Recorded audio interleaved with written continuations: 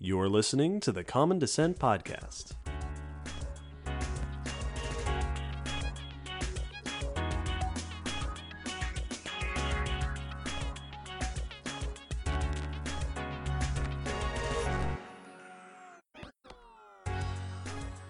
Hello, David. Hello, Will. And hello, listeners. Welcome to episode 136 of the Common Descent Podcast.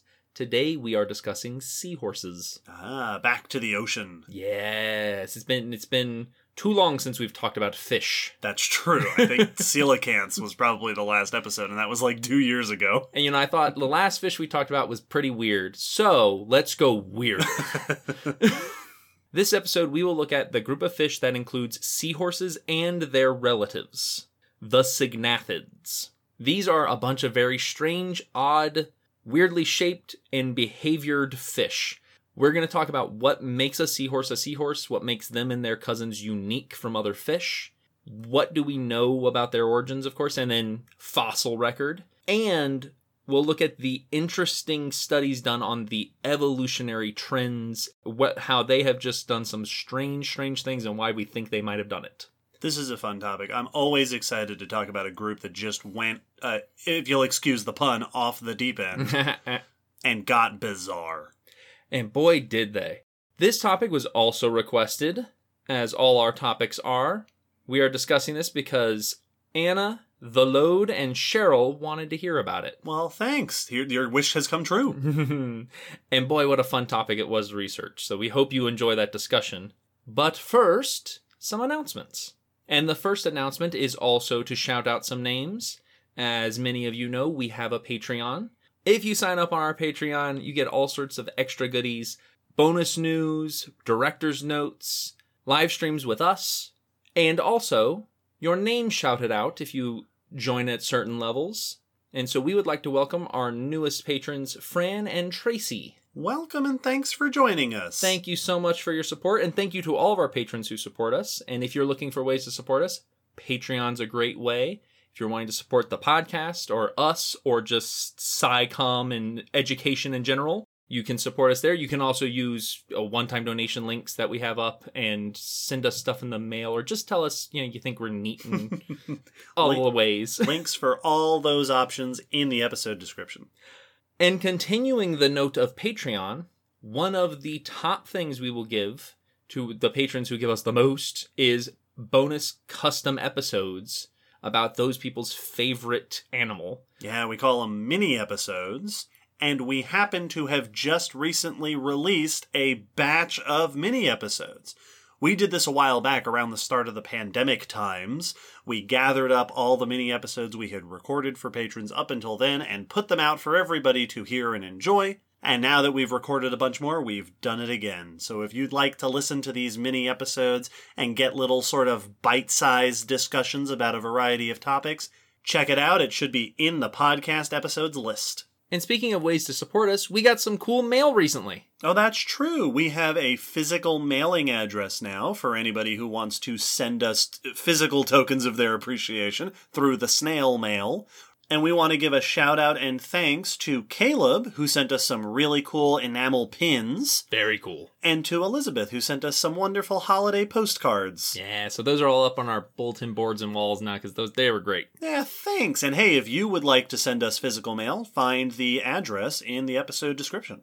And with that, we can wrap up announcements and move right on to our first official section, the news. Remember when we used to do that joke? Oh, yeah, we did, didn't That's we? a 5-year-old joke. We're old. Every episode, we like to discuss some recent science, paleontology, geoscience, evolutionary news, some research that's been put out and has been made its way to science news. This keeps us up to date, and it keeps you all up to date, so David, what's our first news for this episode? I've got some research that asks the question, what was eating trilobites? Like what was bothering them? What was what were weighing them their down? Troubles? Yeah. Right. Cambrian world problems? Yep. Not enough shoes. It was a real struggle back then. This is research by Russell Bicknell et al. In the journal known as Paleogeography, Paleoclimatology, and Paleoecology, P3, to its friends. And we will link to an article in the blog post every Episode comes with a blog post with additional links and info, and including links to the news articles. This one will include a link to an article in the New York Times by Rebecca Zombach. Trilobites are the extremely famous arthropods from the Paleozoic era. We did a whole episode about them, episode 82. If you're not familiar with trilobites, they are multi-segmented little bug things that crawled around or sometimes swam around in the ocean. This research focused on trilobite fossils from the Emu Bay Shale in South Australia. This is a site with some exceptional fossil preservation. Specifically, this group was looking for evidence of feeding on trilobites. These are trilobites from the Cambrian period, around 514 million years ago, so shortly after the Cambrian explosion, episode 9. To this end, the researchers examined coprolites, fossilized poop, episode 30, and injuries on fossilized trilobites. Oh, cool. They examined 38 specimens of trilobites that had various healed injuries on the head and thoracic segments. So that means they got injured, but there's evidence that they survived and began to heal those injuries. They got away. These included 2 species, Redlickia tacuensis and Redlickia rex. In addition to these 38 injured specimens, they also examined what they described as 2, quote, mangled remains of individuals that are thought to have been damaged by predation or scavenging. Oh, mangled remains. Now, trilobites have a hard exoskeleton, so it takes a certain amount of power to eat or damage a trilobite. You have to crunch through it. These are durophagous predators or scavengers, right? Hard stuff eating animals that have to go after these. They did a big survey of the various injuries to see if we could learn anything about how things were eating trilobites. One interesting thing they found is that across both species, most of the injuries are toward the back end of the body. Okay. Which suggests that predators were attacking them from behind, which we see in some predators today. They will preferentially sneak up behind. Or it could be that the trilobites were turning around either to get in a defensive posture when they saw a predator or to try to run away. Yeah, absolutely. Which ended up with most of the bites, the damage happening towards the back. Because, even if they don't have, a particular defense in that direction, getting bit in the butt is way better than getting bit in the head. Yes. They also found that lots of trilobite injuries would happen on either the right or left side instead of across the middle. All right. But previous research, and I actually remembered this when I was reading this, there was previous research that found a preference for trilobites getting attacked on one side. I think it was the right side. This research did not find the same preference.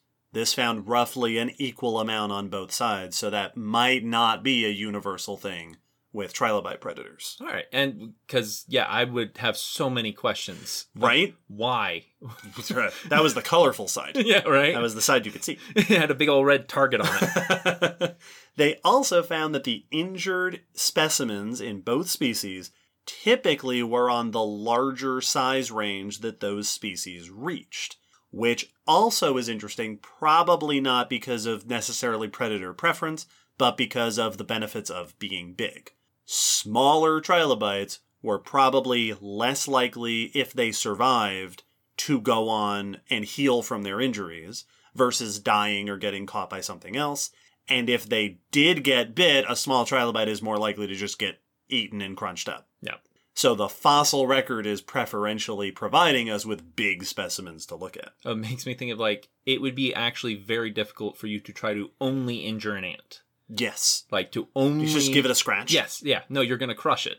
Yeah. But if you get a Madagascar hissing cockroach... Oh, yeah. Yeah, that'd be easy to just do a little bit of damage. That thing's tough. And then, of course, they came upon the question of who is eating these trilobites? Who is it that's actually damaging them? And they described that there are 2 main candidates based on the size a predator would need to be to cause these injuries and to produce the coprolites they looked at. So they found a bunch of coprolites that are rich in shelly trilobite bits, but they're pretty big coprolites. Okay. So altogether, they're thinking this has got to be a big predator, and the 2 main candidates are either Anomalocarids, which is Anomalocaris and its radiodont friends, the sort of flat lobstery looking thing with the two appendages coming off the front of its face, or Redlickia rex itself, the larger of the two species of trilobites they looked at, which could grow up to 25 centimeters or 10 inches long. That's almost a foot-long trilobite, which at that time was one of the largest things crawling around. Oh yeah, I mean that's getting up to like giant isopods, like decent for an arthropod. In this paper, at least, these authors suspect it wasn't Anomalocarids doing the damage because their suspicion is that those appendages of Anomalocarids wouldn't have been strong enough to do the damage they're seeing on these trilobites. Oh. Now, it doesn't sound like there was any sort of biomechanical analysis or anything. This sounds like it's more just sort of looking at the anatomy and interpreting what it would have been capable of. But they at least are putting forth the hypothesis that more than likely this damage and this trilobite feeding was done by other trilobites. Larger trilobites, Redlickia rex in particular, was going after trilobites for its prey. And if that's the case, if we were able to find more evidence to conclusively show that, that would make this the oldest known example of cannibalism in the fossil record. Oh, that's awesome. According to a couple of the articles that I saw, there have been previous evidences of a group of animals or a species eating other individuals of its own species. As far back as the late Ordovician, 450 million years ago, this would be more than 60 million years older than that. Finding a species preying upon other individuals of its own species. Cannibalism way back in the Cambrian. That's awesome. Which, and I saw one of the articles described a couple of other scientists weighing in and basically saying that isn't surprising, but it is cool to know. Yes. Well, it's completely expected, especially for a group of arthropods. Arthropods eat each other all the time. Oh, yeah. And if you're the big thing crawling around trying to eat stuff, especially if you're not a specialist, it's more than likely other of your own species are going to end up being on the menu. Yes. So, like, that happens with animals all over the place and very, very common with invertebrates for sure.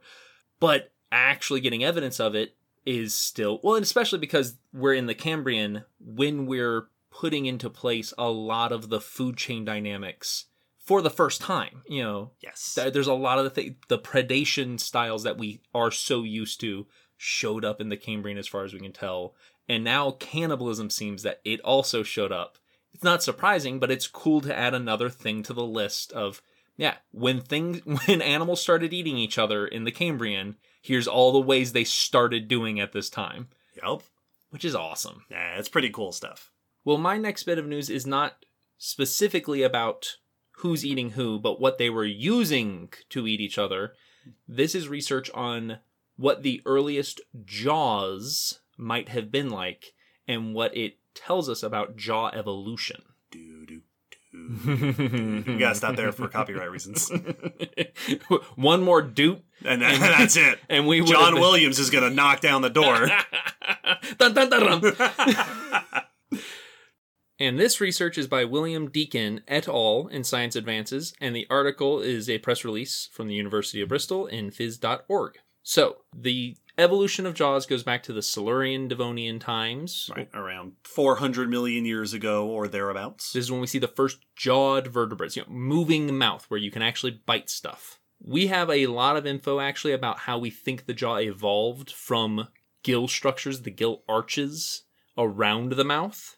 We even have info on how teeth likely evolved, but we don't have a lot of information about what those earliest jaws were probably functioning like. Right. Also, teeth evolution, episode 88. Oh, yes. So this research is looking into how were these earliest biters biting? What kind of bites would they have had? To research this, they took a look at early jaws from those early jawed vertebrates, and then mathematically estimated theoretical jaw shapes in morphospace analysis to see what the potential array of ancestral jaws might have been like. Okay. So basically coming up with a selection of jaws that might fit those earliest jawed vertebrates. Based on what we have in the fossil record and what we know from tracing jaw evolution back from what we have today. Precisely. They then took these theoretical jaws and tested them for strength and speed. Now, what they defined strength as was how much force did it take to break the jaw? Right. How resilient was it to its own bite force? How hard could it bite before it went wrong? Which is often how we measure bite force. Absolutely. And then speed was measured by how efficient was the jaw closing and opening. Was it a smooth so that it could be quick, or probably not very smooth so not very quick? Part of the reason these two are looked at is that they are often in trade-off with one another, that the faster you bite, typically the less strength you put behind it, and the more strong your bite is, the less speed you typically are biting with. Comparing these theoretical jaws to the real jaws brought them to the conclusion that the earliest jaws seem to likely have been optimized for strength and speed, basically being as strong a bite as it could be while being as fast as it could. Okay, so not the strongest and not the fastest, but as strong as you could be without needing to be slow, and as fast as you could be without needing to be a weak bite. Exactly. So this is interesting because it seems very optimized, a very efficient, effective bite, which indicates a couple of things. One, that early jawed vertebrates evolved to functionally useful bites very quickly. Yeah, that there wasn't some long period of kind of functioning jaws or jaws that kind of did their job. They early on evolved very efficient, very useful jaw shapes. Exactly. This also potentially indicates that those early biters were predators. This is the bite of a predator that typically, at least, that a strong, fast bite is usually used to catch other things that you're going to kill and eat. That's true. You don't really need a super bite if you're going after carrion or algae or something. Yeah, that's not usually struggling as much. It also says that the diversity of jaw shapes we see diverged away from this optimum into the fast bites and the super strong bites, but also the slower bites and the weaker bites. That those are divergences from what was likely a very functional, optimized biting jaw. Yeah, and since then we've seen different specializations in jaws for different functions. Precisely. And so it's not that we went from a very poor bite and eventually got good bites. We likely started with good biting ability and then diverged into all the weird bites that we're now doing. Yeah, which is a cool thing to know because that might seem unexpected because we so often can get caught thinking about evolution as starting out not good and getting good. Yes. That it's easy for us to think, well, yeah, this feature must have started as some bad version of itself and then progressively underwent selection to something better, something more fit. But oftentimes features early in their evolution are already under enough selective pressure to be good, to be efficient, to be high quality in terms of survivability.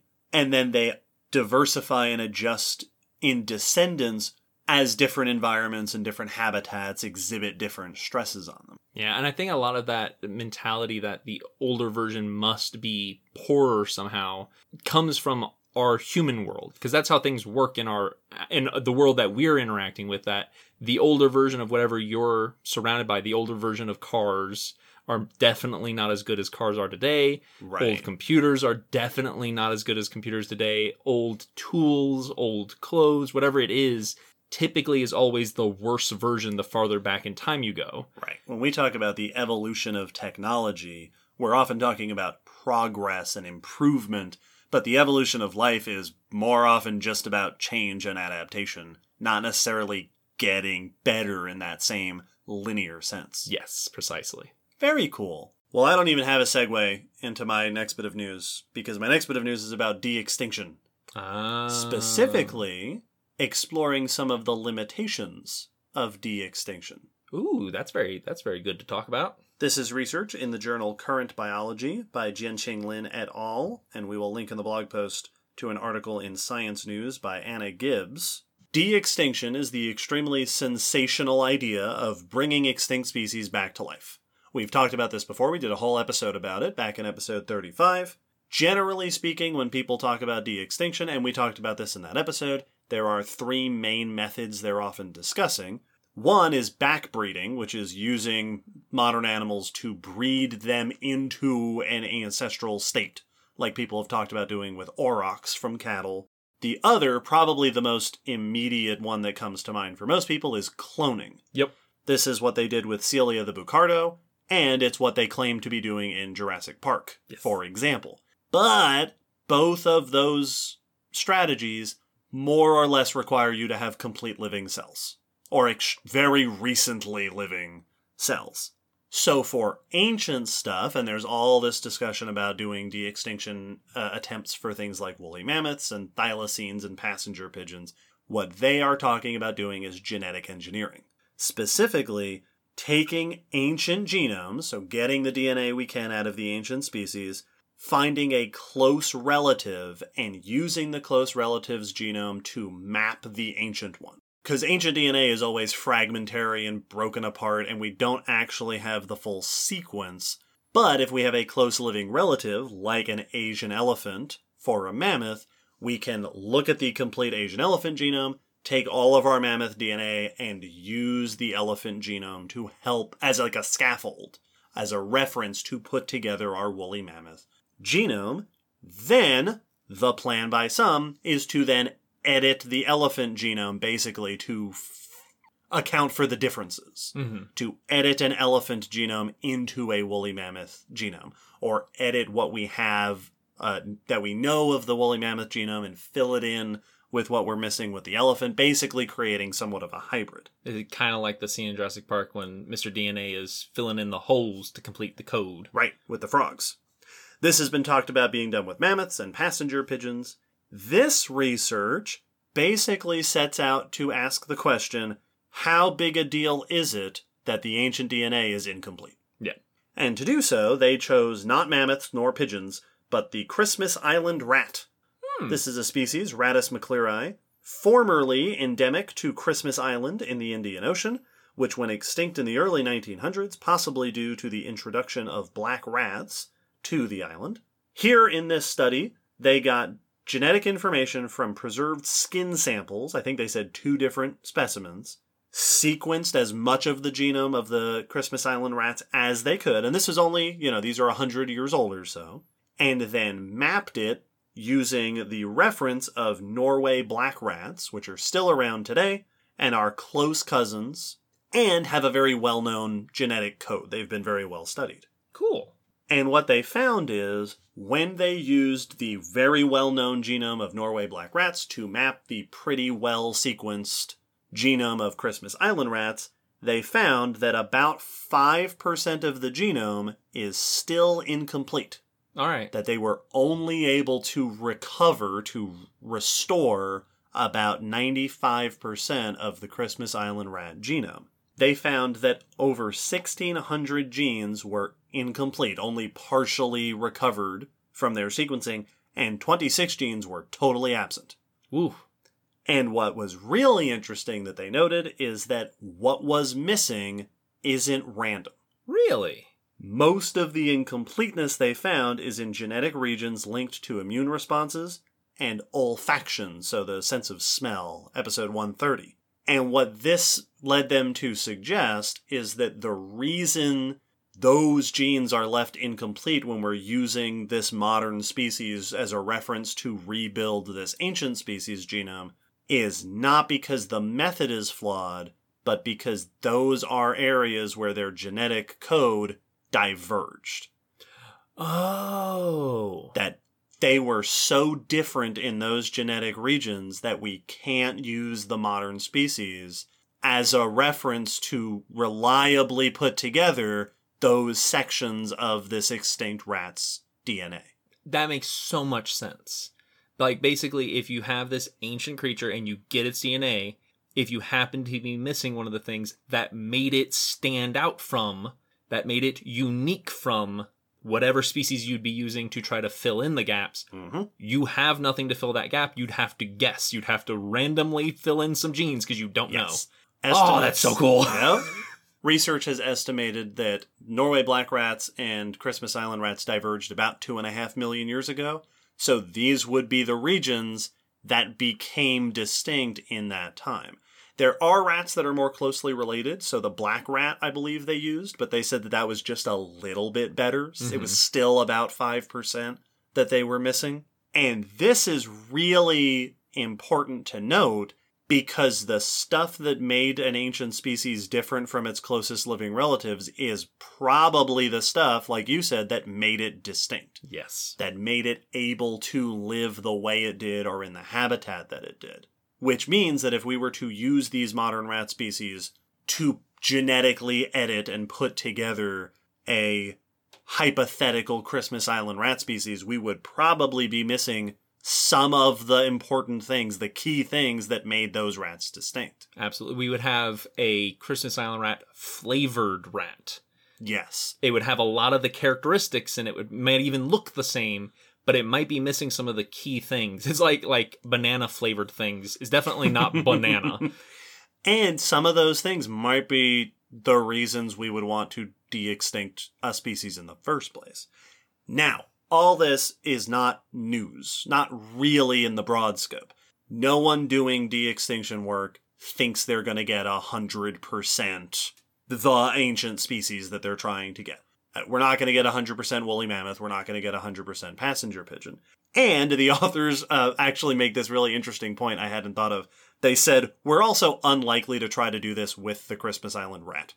But that's not a species, apparently, that's on the top of anyone's list for de-extinction. But this kind of analysis, they point out, is a good way to measure basically how close are you going to be able to get, what will you actually end up missing, and once you have a sense of what you're missing, is that stuff important enough that it means it's not worth trying to do this? So in the case of mammoths, we've talked about how woolly mammoths, the idea of de-extinction oftentimes is explained as a way to try to restore ecosystems that used to have large elephant relatives and don't anymore. And they point out that woolly mammoths and Asian elephants diverged about as long ago as these two rat species did. Is the amount we'd be missing a big enough deal that it kind of gets in the way? Yes. This kind of analysis might be a good way to measure, is this actually worth doing? What will we be missing? And they point out that passenger pigeons and their closest relatives, band-tailed pigeons, diverged, I think it was like twice as far back. Oh, wow. So that's even more likely that we're going to be missing some really important stuff. And it's like, there is the potentially lucky scenario that you get really good ancient DNA that happens to be missing parts that are the same as your modern group. I would imagine so. But the likeliness of that scenario, considering how much coding there is in DNA, you're not going to only be missing the You're not going to only be missing the convenient parts. Yeah. You're going to be missing chunks all over the place, and inevitably some of those are going to line up with things that are fundamentally different between the two species.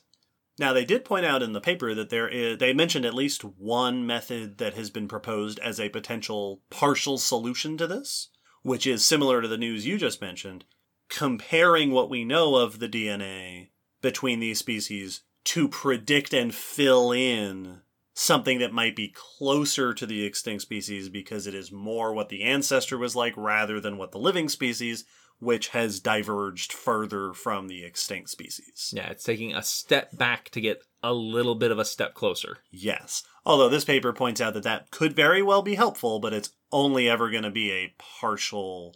It's going to get you closer, but it's unlikely to be a perfect solution. No, and it's also an estimated, like that is a calculated set of genes that you'd be filling in. Mm-hmm. You know, potentially with very good data backing it up. Like you might be able to have a really good calculation set up because you have enough input, but you're still estimating what the ancestor may have been like and hoping that that is indeed a step closer to the feature that this extinct species then evolved to.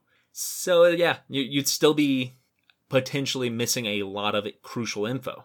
This, of course, is a fascinating topic, and if you'd like to hear more about ancient DNA and de-extinction, check out episodes 34 and 35, where we talked at length about that stuff. That's just so awesome. These are cool questions to be able to get answers to. Right? That's exactly what I'm thinking right now. Well, speaking of topics that tend to make a huge amount of noise when they come up in Paleo News. My next bit deals with Spinosaurus. Oh, boy. We haven't talked about Spinosaurus since, a few weeks ago or so, I'm sure, when it was last in the news. Also, episode 42 for more about Spinosaurs. Yes, and specifically, this is about Spinosaurs, not just the group that includes Spinosaurus, but also other long-snouted dinosaur cousins. This was research looking at their bones to try to determine how aquatic were they. This research is by Matteo Fabri et al. In Nature, and the article is by Riley Black in Smithsonian Mag. So Spinosaurs have been noted to be associated with the water for a while. Right. If this is the first time you've heard us talk about Spinosaurs, these are the theropod dinosaurs, carnivorous, famous for Spinosaurus with its long croc-like snout and its big sail, but also including other famous dinosaurs like Baryonyx and Suchomimus. Precisely. And they've been associated, that croc-like snout seems very good for fishing, and some of them have been found with fish material around them and in their stomach area. So Spinosaurs have been associated with the water, and some, as I'm sure many have heard, have been accused of being semi-aquatic. Research over the last several years has continuously found varying degrees of evidence for Spinosaurus specifically being associated with the water, aquatic, foraging in the water to some degree. This includes things like it has kind of broad, splayed feet that may have been good for paddling. The tail very recently has been found to maybe be croc-like, paddle-shaped down the length for swimming. But one thing that's often been noted is that it has denser bones. What seem to be unusually dense bones for a terrestrial, land-living animal, which is a very common feature of secondarily aquatic animals. Like hippos and crocs and penguins. Early whales were also noted with this. Mm-hmm. This feature has evolved in multiple groups that have gone back to the water. So this research was looking at, can we use that as a determining factor if there are dinosaurs that show this aquatic feature without showing other aquatic features? One of the things the article made a point of is that the question for this research partially started from a hippopotamus skeleton, which has those dense bones and is a very aquatic, spends tons of its time in the water. But if you just glance at the skeleton, you might not immediately think that thing swims or that thing moves in the water. It doesn't have paddle-like feet. It doesn't have a hydrodynamic body. So maybe there are dinosaurs that had adaptations for being in the water that we wouldn't see based on the shape of the dinosaur. And the reason denser bones help you is that it makes you neutrally buoyant, so it makes you easier to go under the water. If you just wanted to float, you wouldn't need this. So if you're just needing to swim across the water, which we know dinosaurs have done, there's evidence of theropods paddling across water and leaving paddle marks in the sediment. But if you're wanting to actually be in the water, for swimming or foraging or whatever, having heavier bones keeps you from floating and makes it easier so that you're not having to fight your buoyancy to go under. They studied samples of bones from 380 different species, both living and extinct, including 36 thigh bones and 12 rib bones from non-avian dinosaurs. This included Spinosaurs, but also just other dinosaurs, long necks and so forth. And they found some interesting patterns, among the Spinosaurs particularly, which is what's been making the news rounds. Once again, Spinosaurus, yes, fell out on the denser side. So that confirmed, corroborated earlier research. They said it was actually similar to that of hippos. Like, it is very similar density. Which at this point is not unexpected. No, that makes sense. Two other Spinosaurs, though, came out with different results. Baryonyx, which is famous for one of the specimens being found with fish scales in its stomach and around its fossils, was found with similar density, not quite as dense as Spinosaurus, but a density that would have been suitable for swimming. Okay. So Baryonyx seems like it would have been, at least buoyancy-wise, good at moving in the water. Suchomimus, which is very similar to Baryonyx, very comparable, even in their size, shows none of that bone density. It has normal, quote-unquote, normal density bones for land dinosaurs, land predators like T-Rex and other big theropods on land. Doesn't seem like it was adapted for swimming in and under the water. which is notable because on the surface, the two look incredibly similar. Yeah, that's a really interesting study because we talk so much about Spinosaurus being the one that we think may have been foraging in or under the water, and other Spinosaurs we know may have eaten fish, but it is fascinating to learn that baryonyx may have also been doing that Spinosaurus was not necessarily unique in those habits, but also fascinating to find that not all Spinosaurs were doing that. Yes, exactly. That Suchomimus may have been a terrestrial, less of a water-dwelling, water-foraging dinosaur, even though it is in the same group and has a very similar body shape. Which brings up some evolutionary questions. Is this a sign that the group was aquatic ancestrally? That Spinosaurs really originated as a fairly swimming-adapted group, and then some diverged away back onto land? Or did swimming adaptations evolve multiple times separately or just in some groups? So, and those we do not know. Those are things we will have to do more research on, more Spinosaurs to figure out. It's also interesting because they said that this still does not reconcile the differences between some of the physical anatomies of the dinosaurs and this seeming swimming ability. Their neck structure still seems to support more of a downward striking, like a heron feeding style, not a hunting in the water like a croc feeding style. Their head is not in line with the body like a croc's is. It still has that downward facing. So even though this is more support for them swimming, we still don't fully know what they were doing with that. Just because they were swimming doesn't mean they were hunting in the water. Right. Hippos don't hunt in the water. Precisely. They said this does not mean they are true croc mimics. They still may be living a very different lifestyle. Right. And you can also imagine, a hippo doesn't spend its time swimming underwater chasing after things like a croc does. They spend lots of time in the water, but they're still mostly sticking to the surface. Yeah. So having dense bones like this doesn't necessarily mean you were hunting like a croc or hunting like a shark. It could have been doing kind of a heron thing. It could have been spending time near the water and going into the water for various reasons. Actually, I wonder maybe being in the water would have helped with mating. Oh, yeah. Right? Being a little bit buoyant, although I guess that'd be kind of the opposite of what the dense bones would do. Yeah, right. So yeah, there's lots of things that they could be doing. It might just be to get around, that you still hunt at the shoreline, but you want to swim across and down and be able to, maybe get out of the sun and cool off. And it could be much more of a lifestyle than a hunting feature. So we have all this great evidence telling us that Spinosaurus and some of its relatives were probably semi-aquatic to some degree. They were good in the water, but exactly what they were doing in the water, let's keep doing Spinosaurus research, I guess. Yep, and not all of their cousins were doing it. But this also does make them really the first group of fairly confirmed, somewhat aquatic dinosaurs. Yeah. That's awesome. That's pretty cool. And speaking of weird things that like to swim, I think we can wrap up the news and move on to our main topic of even weirder looking swimming predators. Yeah, no, you're not wrong.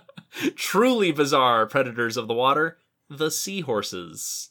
Let's find out what they are exactly. After this short break.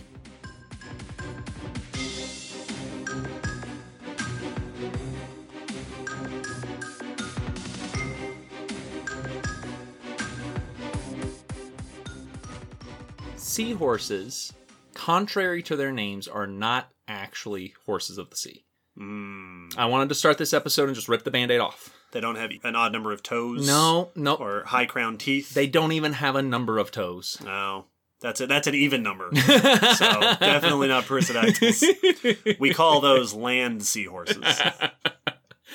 So seahorses. This is one of those groups that we've all seen because they're everywhere. We put them in bathrooms on the walls all over the place. They're a very charismatic but super odd group. Yeah, they're among the weirdest fish. And they are fish, and not just that, but bony fish. They are a teleost fish. So they are like your trouts and goldfish and sturgeon and all those. These nestle right in with those. That's just a fish that's doing something really weird. That is just so bizarre. So let's start with the name. Seahorses. The genus name is Hippocampus, which hippo means horse. Yes, like hippopotamus, the river horse. Exactly. Campus means sea monster. Ooh. One up on the hippopotamus. That's pretty cool. This is the horse sea monster, which is fitting. Hippocampus mythologically was a half horse, half fish Greek monster. Yeah, no relation really to the part of your brain. No. Called the hippocampus, episode 121. Which is called that because it's shaped like a seahorse. Yes. Because you got a seahorse in your brain. There you go. Inside of each of us is a seahorse. Now, one interesting thing is all seahorses are in that one genus. Okay. They are all hippocampus. So this is a relatively small, closely related group. There are at least 30 species, but potentially up to 50. So not huge, but not like 12. Right. But also not hundreds. No. Yeah, all right, that's a pretty limited scope of species. Which is, I was surprised by looking this up because I just, seahorses are so ubiquitous in ocean discussions so often that I thought that they must have been just everywhere and all over and super speciose. I think I just kind of have an unconscious assumption that any group of fish just has thousands of species. Yeah, no, that's true. But they are actually fairly well distributed. They're found throughout tropical temperate regions in both the Atlantic and Indo-Pacific. So you can find seahorses basically anywhere. It's pretty warmish. They are quite diverse as far as the shapes and types of seahorse. They range in size from 1.5 centimeters to 35 centimeters. Ooh. So a little less than an inch to 14 inches. Yeah. The smallest one is the pygmy seahorse. Makes sense. There you go. And the biggest one is the big belly seahorse or pot belly seahorse. Now, many of us have an image of what a seahorse is because if you've seen a cartoon that takes place in the ocean, at some point they'll usually show a seahorse. They're very charismatic in that regard. And fun to draw. And very fun to draw. So and very cartoonists like them. Cute. But let's go over some of their very unique anatomy. Seahorses have a number of traits that really do stand them out from your average fish. The horse-like head, which they get their name from, is one right there. Like, that's weird. Part of that head is a long, fused, tubular snout with the mouth at the very tip, and it is not one that they can open normally. Right, doesn't hinge open and close. Like you think of a crocodile, typical jaw structure with a long snout. Theirs is just a tube. Yes, and it flexes open more than it hinges open. It's very weird. odd. Independently moving eyeballs. All right, like a chameleon. Like a chameleon. A flexible, prehensile tail. Mm-hmm. And they can use to hold on to stalks and stuff undersea. Exactly. Typically very camouflaged skin. Like that's very common throughout this group, that they are very often camouflaged in a lot of different ways. Oh, yeah. Camouflaged to different habitats and structures, but almost always camouflaged to some degree. Which makes sense for a group of animals that don't move very fast. Yes. Another interesting aspect of their skin is bony dermal armor. Yeah, they're all bumpy and rigid on the outside. Ridged, like ruffles. Yes. And we will talk at length about that because that's a very characteristic thing of this group. I can't wait till the ruffles discussion. A notable absence of tail and pelvic fins, so the fins at the underside back of the body, they have reduced their fins greatly. Yeah, it's so weird to think of a seahorse as a fish because they're so different.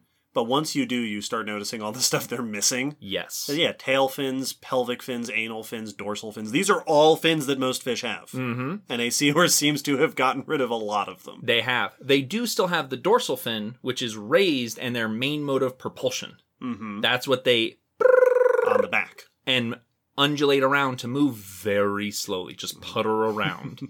They do have pectoral fins, so fins, the arm fins, so to speak, that they use to maneuver with. So they do have those upper fins.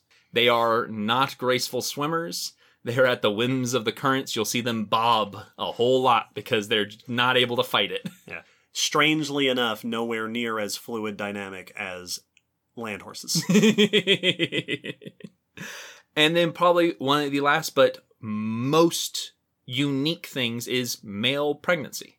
Oh, yes, of course. That the reason they're in all the documentaries. Yes, that they are all male brooding species. The males hold on to the babies until they hatch. Yeah, and give birth. Like, these have pouches that they contain the babies in. Little fish marsupium. And yeah, and it's very much like a marsupial. It is actually giving birth. It's not just holding on to eggs. It's actually caring for them. Mm-hmm. And there's going to be a lot of discussion about that throughout this episode because that's a big thing.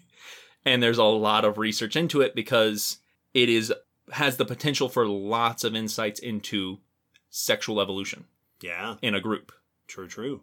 Now, with all these weird features, I feel like it can often be easy or easy to confuse or difficult to figure out. What does a seahorse do?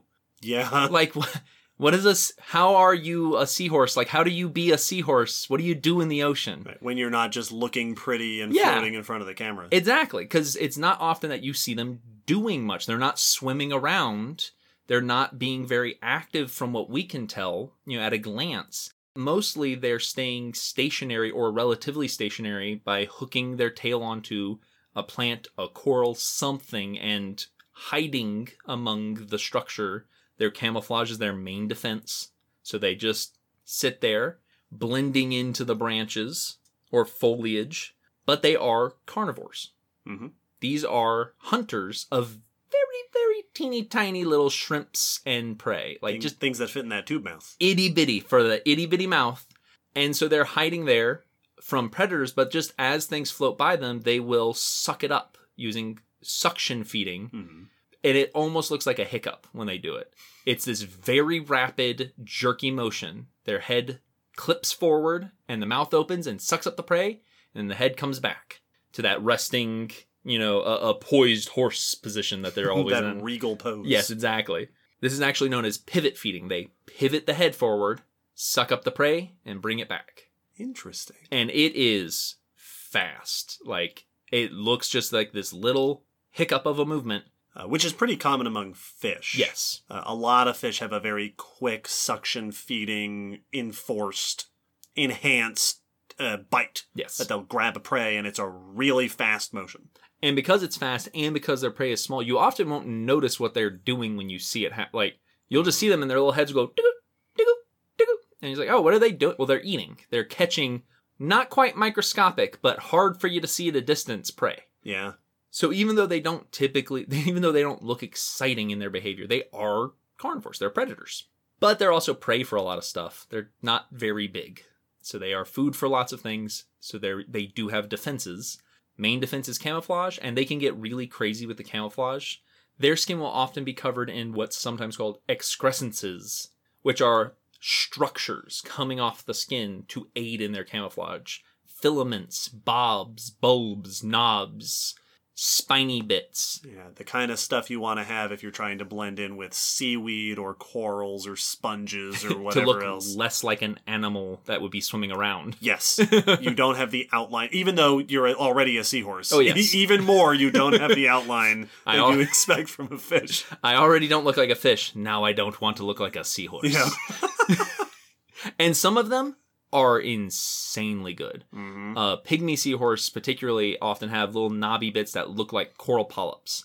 And if they're hiding on a coral, it can be difficult to spot them. For us with our great spotting things. Even if you know what you're looking for. Absolutely. I would miscount the pygmy seahorses at the aquarium all the time. And so these are some extreme levels of camouflage among this group.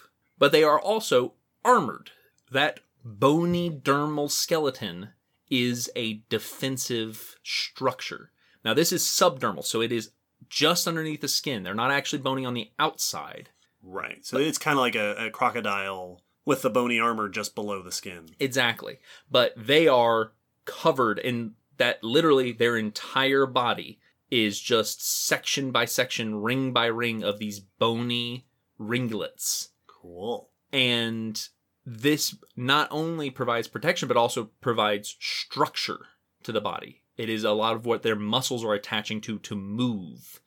and gives a lot of the tail its prehensibility and maneuverability. But it still acts defensively and resists crushing is really the main thing that it's doing, because a lot of their predators have crushing attacks like crabs and sea turtles. So if they can avoid that, they might get away. Another odd thing about these dermal rings, especially on the tail section, they're square in cross section. Like if you sliced into a seahorse tail and looked at the end, you would have a not perfect square, but a four-cornered shape. Huh. They aren't round. Interesting. Yeah. And there's been research into why. Why is your armor the way it is? Why are you shaped like this? And they found a few things. One, it does actually help with the jointedness of the tail. The way the rings interlock, the square shapes interlock, actually allows for some decent maneuverability and might actually aid in the prehensileness of their tail. But also, they are deformable. The armor can deform, meaning it can be squished and collapse, but then will reform back to shape.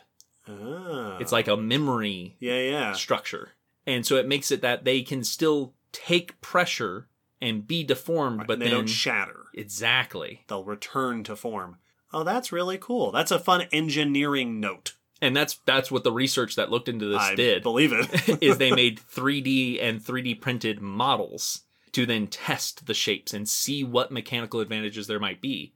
And the paper was saying that we could actually learn building tips from the structure of these ringlets on a seahorse tail. Cool. So in the future, seahorse-shaped skyscrapers. Oh, yes. Yeah. Ooh, okay. Yep, that's what I want. That's what I want to live in.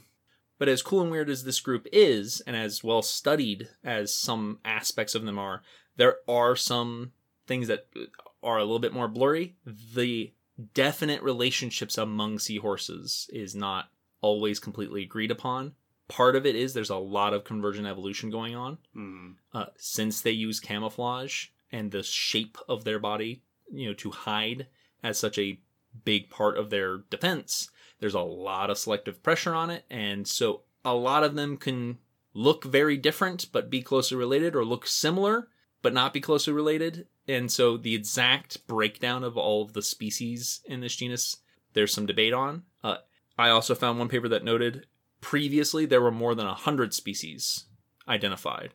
Revised studies brought it down to 30 or so valid species. Gotcha. So there's still a lot of research to be done in the actual taxonomy of this group, and that also continues into the past, which we will get into. Mm-hmm.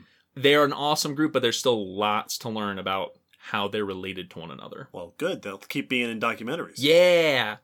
So on that note, I feel it's a good segue to start talking about the overall relationships and taxonomy of this group, which means we need to zoom out a bit because seahorses have a number of related groups that are also super weird. Yep. That aren't seahorses, but are pretty seahorse-like. Absolutely. This overall group is called the Sygnathids. And that name refers to their fused jaw. Yeah. Together jaw. I had that realization as we were sitting down to record, and you mentioned the family name. Mm-hmm. When oh, yeah, that means the jaw is fused, doesn't it? Exactly. All of them have that fused jaw, and a number of other seahorse features are shared across this group. Mm-hmm. These are found among an order called the Sygnathiformes, which include a bunch of kind of similarly shaped things or similarly looking-ish. A lot of them have long or fused-ish jaws, but are not Sygnathids, not Sygnathidae, which we will get into. This overall group includes things like the trumpet fish, cornet fish, snipe fishes, shrimp fishes, all of which have a not quite seahorse look to them, but you can see the family resemblance. Right. And I'm going to show David the pictures here so he can get a look at their weird jaws. Oh, yeah. I think I've seen trumpet fish before. They were the one that I definitely knew, and we had shrimp fish. Okay, yeah. I can see those feet. That sort of seahorse-like external appearance. The face especially looks a bit seahorsey. Exactly. But their body is still very fishy. Yes, those are fish. They're fish. Not horses. No, definitely not horses. Not even trying, really. Oh man, I have a joke about seahorses. I don't know what the setup is, but the punchline is sea biscuit. A very slow race. As we go into this group, we get to the suborder Cygnethoidae, which includes our superfamily Cygnethoideae, which is where we're getting now real close to this group. In this, there are two major families at least. The Solenostomidae, which are the ghost pipefish, which are sister group to Cygnathidae, which are your seahorses and pipefish. These are what typically, when people say Cygnathids, they mean Cygnathidae. These are your seahorses and seahorse-adjacent weirdos. Here we have the Cygnathinae, the subfamily, which includes pipefishes and sea dragons, and basically most of the Cygnathids. This is actually the vast majority of the group. Then we have Hippocampinae, which is your seahorses and pygmy seahorses. So it really, most of this group is not seahorses. The seahorses are the weirdos, even in their own group. Of weirdos. Exactly. So let's take a walk through the family tree. The ghost pipefish are real close. They're real similar. They've still got a very long, unfish-like body form in a lot of ways. A lot of times they're swimming straight up and down to blend into stuff and hide among foliage or structures. But they do have pelvic fins, and that really sets them apart from the rest of the Cygnathids. So they are sister group, but we will mention them and come back because they are important for evolutionary purposes. Cygnathidae, while seahorses did not have a huge amount of species, Cygnathidae actually has a good amount. There are 300 species from brackish to freshwater to ocean water. So they are widespread, diverse, and a decent number. Once again, we're not talking thousands, but 300 species with over 50 recognized genera among those species. The shared features of this group, many of which we've already mentioned in the seahorse, but the elongated fused snout, all of them have it. Absence of pelvic fins, all of them don't have it. Most of them typically do not have a caudal or tail fin as well, but there are a few that still have itty-bitty little tail fins. Okay. And then that bony, subdermal, ringed armor is a feature of this whole group. They're all knobby and bumpy with that weird shaped armor. And then, surprisingly, the whole group shows male pregnancy. Oh, so it's not just a seahorse thing. Exactly. Seahorses and their close relatives also do it. Yes. Now, not all of them do it to the extent seahorses do it. They have varying amounts and degrees of how pregnant the male gets. Some of it's more brooding. Mm-hmm. So usually you'll see it called male brooding. But the whole group, the male is the one that carries the eggs after fertilization. Among these, we have the pipe fishes, which basically look like a straightened out seahorse. Yeah, they look like a pipe. Yep. As the name. It's like an eel, but if the eel was round and bony. Yes. Well, it's the thing that I always think of with pipefish is it looks like it took a lot of the weird things of a seahorse. The knobbly body, the lack of fins, the long straw face. But then it's like, okay, yeah, but that's what a thing that has those would look like, I assume. Still fish-shaped, still swimming sideways a lot of the time. You're still a fish. And then a seahorse took that and bent it in all these different directions. Right. They crashed into coral and got bent around the coral and stuck that way. Made the accordion sound. These, though, still are very similar to seahorses. Their dorsal fin is often their main way of moving around, even though they're swimming sideways like a fish. They're not swimming side to side like a fish. They're still mostly puttering. Right, so they're not moving their tail back and forth the way you think of with fishes and sharks. They are just... much like a seahorse, the body is mostly rigid. Mm-hmm. This time I mean rigid, like not moving. Like a pipe, like an object that doesn't bend at all. And then there is this little fluttering fin that just kind of moves the whole thing like a spaceship. Yep. Just through the water. They will, though, sometimes have a little tail fin. So this is the group that sometimes does have that fin. But when it is absent, and it is absent in many groups, their tail is often also prehensile. Huh. Yeah. So there are some, like the alligator pipefish is the one that I'm most familiar with because it was at the course. aquarium. Yep. Of course, it would be. It's such a lovely like lime green. They're so great. I love them. Even in a superficially snake-shaped animal, you managed to make it alligator-related. Those were basically just straightened out seahorses. They had a prehensile tail. They were mostly hanging around grass and grabbing onto it and then acting like a blade of grass as they'd wave in it. Cool. They were pretty much just the same thing, but not all horse-shaped. So they're very similar, just visually very distinct. Also in the group with pipefish are your sea dragons. Yeah. Which kind of have a little bit, they are horizontal like a pipefish, but they're a little more bent in their body shape, like a seahorse. So it's kind of like a horizontal seahorse. Kind of. And there's a group that's actually described as that we'll get to in just a second.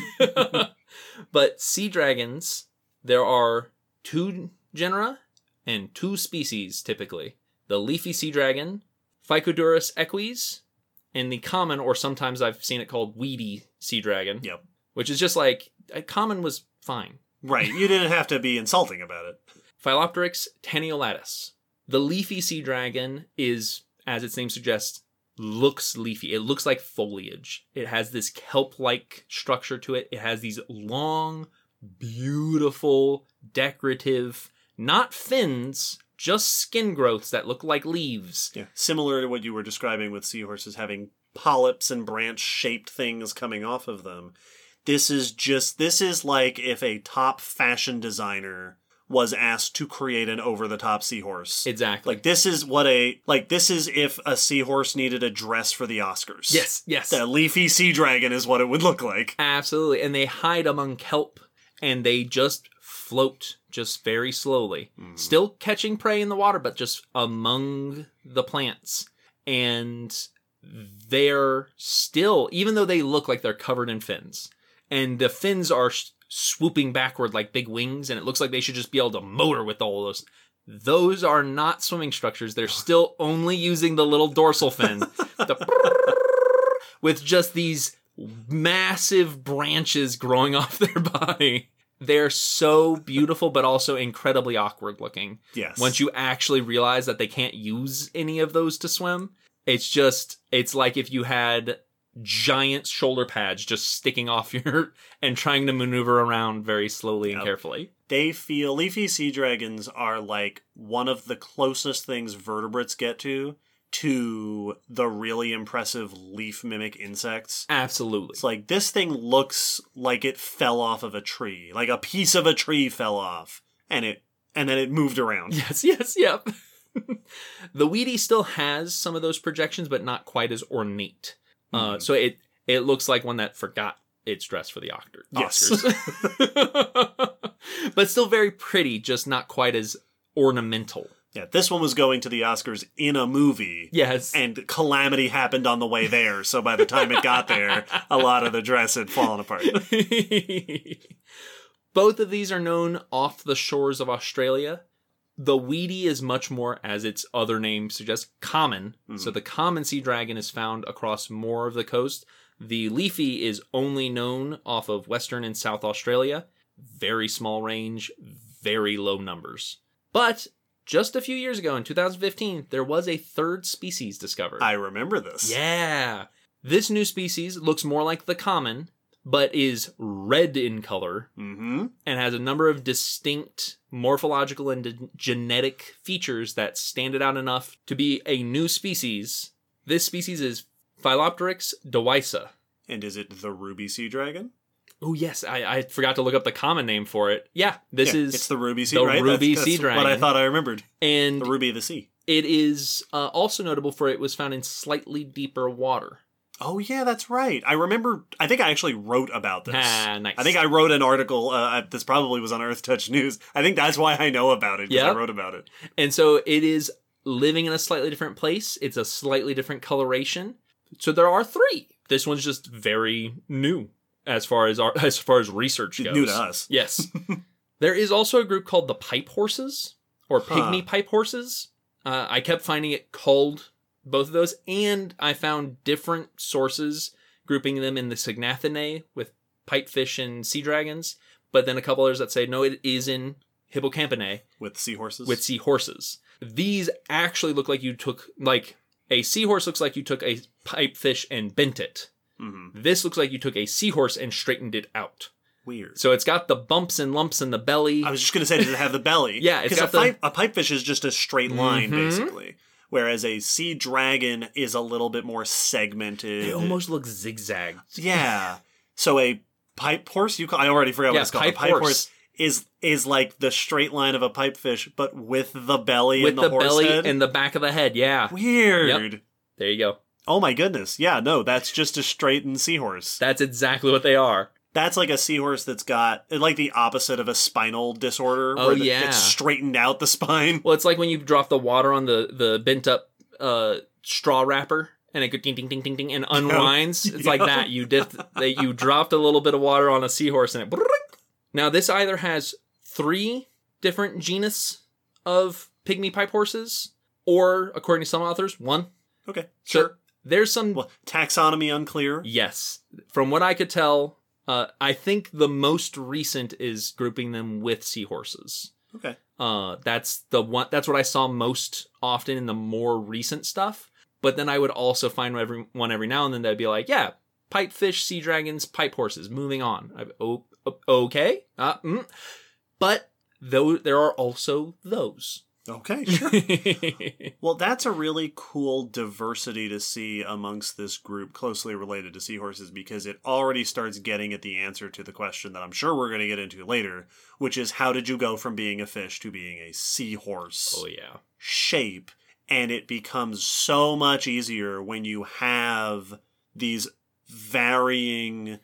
Because the whole reason that question comes up is you go, I don't understand what the in-between between just being a fish and just being a seahorse, how does that work? How does it work to be kind of like a seahorse? And the answer is it works for actually hundreds of species that are all varying degrees of more or less like a seahorse. And even in their other Signathiformes groups, like the shrimpfish looks like a fish, but they've got that long snout, and we had those as well. They hover like a seahorse. Okay. Fluttering their fins. They don't swim with the tail, and they hover almost always vertically, with their face pointing down and their tail pointing up to blend in with seagrass. And they'll go as a group, and they'll move with the waves to sway like grass.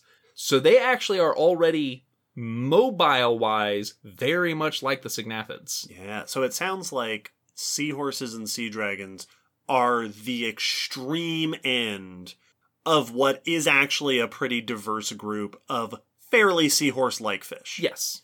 One of the things that really does make their group stand out is the male brooding. Yeah, tell me more about that. Let's get into it. Because I've always wondered, I remember thinking about this in the past when I've seen people call it male pregnancy, and I've always been like, is that an accurate, like, are we being a little bit too exaggerated to call it a pregnancy, or is it actually kind of a pregnancy? Oh, what a good question. I'm so excited to learn. What a good question. So, among the 300 plus species of Signathids, they all show male brooding. Now, as mentioned, not all of them go to the extreme of the seahorse, where they have this pregnancy pouch. Some, it is more just stuck to the belly. So you get a variety and degrees of extreme on how pregnant they are really getting. You know, some you definitely would not call pregnant, because we're just gluing eggs to your belly. Like a frog. You're just sticking them on there. That's not pregnant. But the diversity is notable and does get very extreme. So in all the groups, one way or the other, the female transfers the eggs to the male, and very often either in the process of transferring or shortly before or shortly after they are fertilized. Okay. So the male gets the eggs and either has just fertilizes them in the process, or they are fertilized right after the male gets them. The males will then hold the eggs either on the tail or the abdomen, what is known as tail brooding or trunk brooding. These groups have been given names. The tail brooders are known as Urophorae, and the trunk brooders are known as Gastrophorae. And there are some who actually treat these as taxonomic groups. Right. Some research does seem to lean that there is a distinct separation between those who brood on the tail, those who brood on the trunk. That this hasn't evolved multiple times back and forth. That it was this group does it this way and this group does it that way. Exactly. And this was a big, when I was doing the research. Tail brooders includes sea dragons, a bunch of pipefish, and seahorses. That's not the belly. That is the upper section of the tail. Oh, weird. There you go. Do we have, is this like a snake situation where people are like, where does the neck and the tail begin or end? Yeah, is it in front of or behind the anus? Where's the anus on a seahorse? Above what we've always thought was their belly button. What? I have another picture for you. Yeah, please. What? That's where the anus of a... Oh, I see it in that picture. Yeah. That's... So when the brood area is highlighted, it makes it much clearer that the tail is... The base of the tail is where the dorsal fin is. Yes. And the bump is the end of the body, and then the second half of the bump is just the brood area. There you go. Oh, this is the biggest revelation in this episode so far. Seahorse anuses are not where I thought they were. I had the exact same. I would have thought they were at the base of the bump. Mm-hmm. But according to that diagram, they are in the middle of the bump. Yeah. I saw of they're the like... belly bump. They're split into tail brooders and trunk brooders. All right, so like seahorses with the trunk and everyone else. Right, the belly and then like way down on the tail. And they're like, no. No, you silly. But then there are a number of pipefish which do carry it on the belly. Actually are carrying the it on actual the belly. abdomen, like Yes. where their organs are. Yes. Wow. It's so All bizarre. right, you've officially blown my mind. It's so cool. I didn't expect to be that surprised in this. Also, while we're talking about mind-blowing things, I was letting you... I didn't want to interrupt you. Yes. But let's just back up a second. A number of them, the eggs are fertilized inside the male? Yeah, like the male Like, fertilizes them upon receiving. That's so weird. It's internal fertilization, but it's inside the male. Yeah. That's so weird. The brooding gets so crazy. So there are basically kind of 5 levels of male, of how extreme they get with the male brooding. The first one is just eggs glued on, just here, hold on to these, squish, and there's nothing protecting, there's no structure really. Like alligator pipefish have kind of a flattened, landing platform area, and that's about it. Okay. And so you squish them on, and then, all right, you carry these until they start popping. Right. Then you're just holding on to the eggs until they're ready. Exactly. You have the next level up, which has individual membrane kind of compartments for the eggs. Is this like those frogs that Yeah. have the holes in their back where the eggs sit? Kind of like that. It's that sort of, you're inside my skin a little bit, but Okay. each egg gets a pocket. Cool. The next step up is protecting it with a pouch or pouch plates, where you're kind of cupping it. Mm-hmm. Some of them will use their pelvic fins. Some of them will use structures that kind of fold around either side of the eggs. And I'm hugging the eggs. Yeah. I'm not quite enclosing them, but I'm hugging them. These can then come together and close 2 folds on either side, closing in the middle to a pouch, a closed, fully encased pouch, which is what we see in seahorses, but seahorses are specifically given a step 5 because their pouch is notably more extreme and complex than everyone else's. The tail brooders are by far the more diverse. The trunk brooders are less diverse, and trunk brooders only show 1 through 3. They only get as complex as kind of hugging the eggs. Okay. So they never get a full pouch. Mm-mm. Whereas the tail brooders, it sounds like, are marsupial fish. Yeah, basically. They still range. They still have ones that just glue to compartments, to hugging, to pouch, to seahorses. Right. Seahorse level. Oh, yeah. Within the pouch, they are surrounded by what I've seen described as a pseudoplacenta. Ooh, I love it. It does the job for the eggs of gas exchange, waste removal, and osmoregulation. Whoa. It is basically acting like a uterus. Yeah, it's a womb. It's a womb. That a fish has developed. Yes. In the males. Absolutely.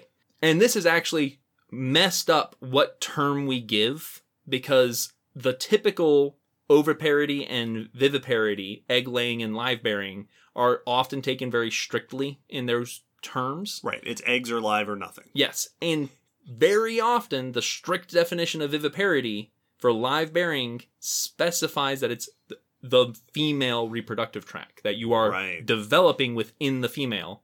So technically, the male seahorses don't count. So what do we call it? I've seen some that suggest pseudo-viviparity, which is not often used. Sure. Which is why male pregnancy is so often the term used. Yeah. Because it is pregnancy. We don't really have... Well, because pregnancy, basically by definition, happens in a uterus. Yes. It involves a uterus and ovaries and those kinds of structures which are specific to a female reproductive system. Absolutely. So yeah, when it's happening in a male animal, we don't have a word for that. Yep. But yet there's so many parallels between the male seahorse form of pregnancy and other viviparous species that are female pregnant that it's really hard not to kind of treat it on a similar level. Yeah, and I guess we should be clear that the males, what is basically happening, and if you've seen a seahorse in a documentary, I'm sure you've seen this, that the eggs are held in this pouch in this male womb, and then they hatch and the babies come out. Yes. So this isn't like we're releasing the eggs, holding them and letting them cook a little bit and then laying eggs. Yep. It's babies come out of this pouch after they have fully developed and are done. So it really is very much like live birth. And often it's kind of portrayed as, you're given the eggs and then you hold them till they hatch. But more is going on because they are taking care of waste removal and things like that. There are even seahorses that provide nutrition. That's so cool. That they will pump nutrients and lipids into the pouch to be absorbed by the young.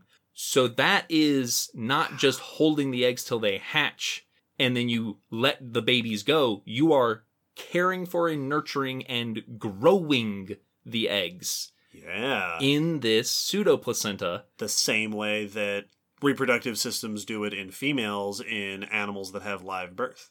Absolutely. Or things like live birth. Because we said before it's often treated as one or the other. But it's not. No. And we've talked about there's all sorts of in-betweens. There's a huge gradient. But among us viviparous amniotes, there's actually even genetic similarities. Oh, I bet there are. In the pouch of a seahorse and the placenta, there are similar genetic molecular structures and coding going on. So it is a almost one-to-one comparison of what this pouch is doing. An utterly remarkable feat of convergent evolution. And with that, we will also see sex reversals in certain groups of cygnathids where the females are the ones competing for males. And the females are the ones that are being a bit more aggressive and more brightly colored. Gotcha. So the roles are a bit different. Yes. So typically we think about males being the ones engaged in all the competition. Yes. And that's why male fish and male birds are typically the more colorful, the more showy, the more active, the more aggressive, because they're the ones doing all the dances or the fighting or whatever it is they're doing. But there are animals, we talked about this with hyenas, we've talked about this with birds, where for one reason or another, it's switched. Mm-hmm. And the females are the ones doing more of that kind of sexual activity and courtship and things like that. This makes total sense that would be a reason for that to happen. Yes. Some cygnathids show that reversal. Not all. It's actually quite diverse even then. The type of mating and relationships varies throughout the group, even though they all show male brooding. How it is handled and how the male and the female interact is still very diverse. So now the question of where did these weirdos come from? Unfortunately, the question's kind of hard to answer because the fossil record is not particularly great. And for some groups, it is quite poor. Like some of these, especially seahorses, which we'll get into after the break, their fossil record is not good. So we do not have a clear definite of, oh yes, you can see the transition from fishy fish to cygnathid fish. But we do have some molecular estimates and are able to get some ideas of when the group likely diverged and when they likely showed up. Phylogenetic reconstruction seems to support that cygnathids diverged from other ray-finned fish about not quite 50 million years ago, 48-ish. That is more than I would have guessed. Yeah. 50 million years ago, if that's an accurate dating for when they split off the others, puts them around the same time as the splitting of rhinos and tapirs and actual horses. Yes. And land horses. Yeah, this places them in the Eocene, and fossils do seem to support that. We'll get into more detail, but yeah, they have been around for the better part of 50 million years. Cool. Now, this would have been a pipefish. Right, this is the whole Signathid group. Yeah, so this would have been a pipefish-shaped thing. The ancestral shape would have been that, and that's what the earliest ones are looking like. So we aren't seahorses yet, but it is thought that this divergence was likely triggered, or at least affected by, the Paleocene-Eocene thermal maximum. Episode 103. Yes. This was a period of high temperatures. This happened around the same time, slightly earlier, like 55 million years ago, and would have had a significant effect on the temperature of the oceans. And so it's thought that it syncs up and would have had an effect on fish life, and that it could very likely be one of the triggering aspects for this extreme divergence into this weird group. Something changed in resource availability or food options or something like that that allowed for this divergence. And they made the point that if things shifted in the ocean, considering how specific the lifestyle of Signathids is, they could have been affected especially heavily. If they're having very specific habitats or feeding sites or prey or whatever, their lifestyle is quite unique among fish. So if things shift, it could have been a bigger effect on them. And that may have been why we see this group originate during this time. Yeah. While Signathids show up quite a bit ago, we don't get seahorses until about 18 million years ago. Okay. So they show up much later in the group's history. And our earliest evidence of them, of hippocampus specifically, is Miocene. 18 million years ago. And that's about as much information as we really have, because the seahorse record is not great. Mm-hmm. And they're fairly recent. So there's a lot of unknowns as to their origins and how they first got to be the way they were. Yeah. We'll talk a little bit about it as we go through the fossils and evolution of this group, but that's as much as I could find for the proposed origins of seahorses. Yeah, well, if they've been around for just under 20 million years, then that makes seahorses basically part of our modern groups of animals. Yep. Because that means that they've been around for about the same time period as familiar groups of things like cats and dogs and pinnipeds, and even our modern snakes show up relatively. Like the diversity of vipers and stuff like that is relatively recent along that time scale. So that's a very interesting note that seahorses are really a very modern thing. Yeah, what I did not expect going into this. Like we were saying at the beginning, of just assuming most fish groups have thousands of members.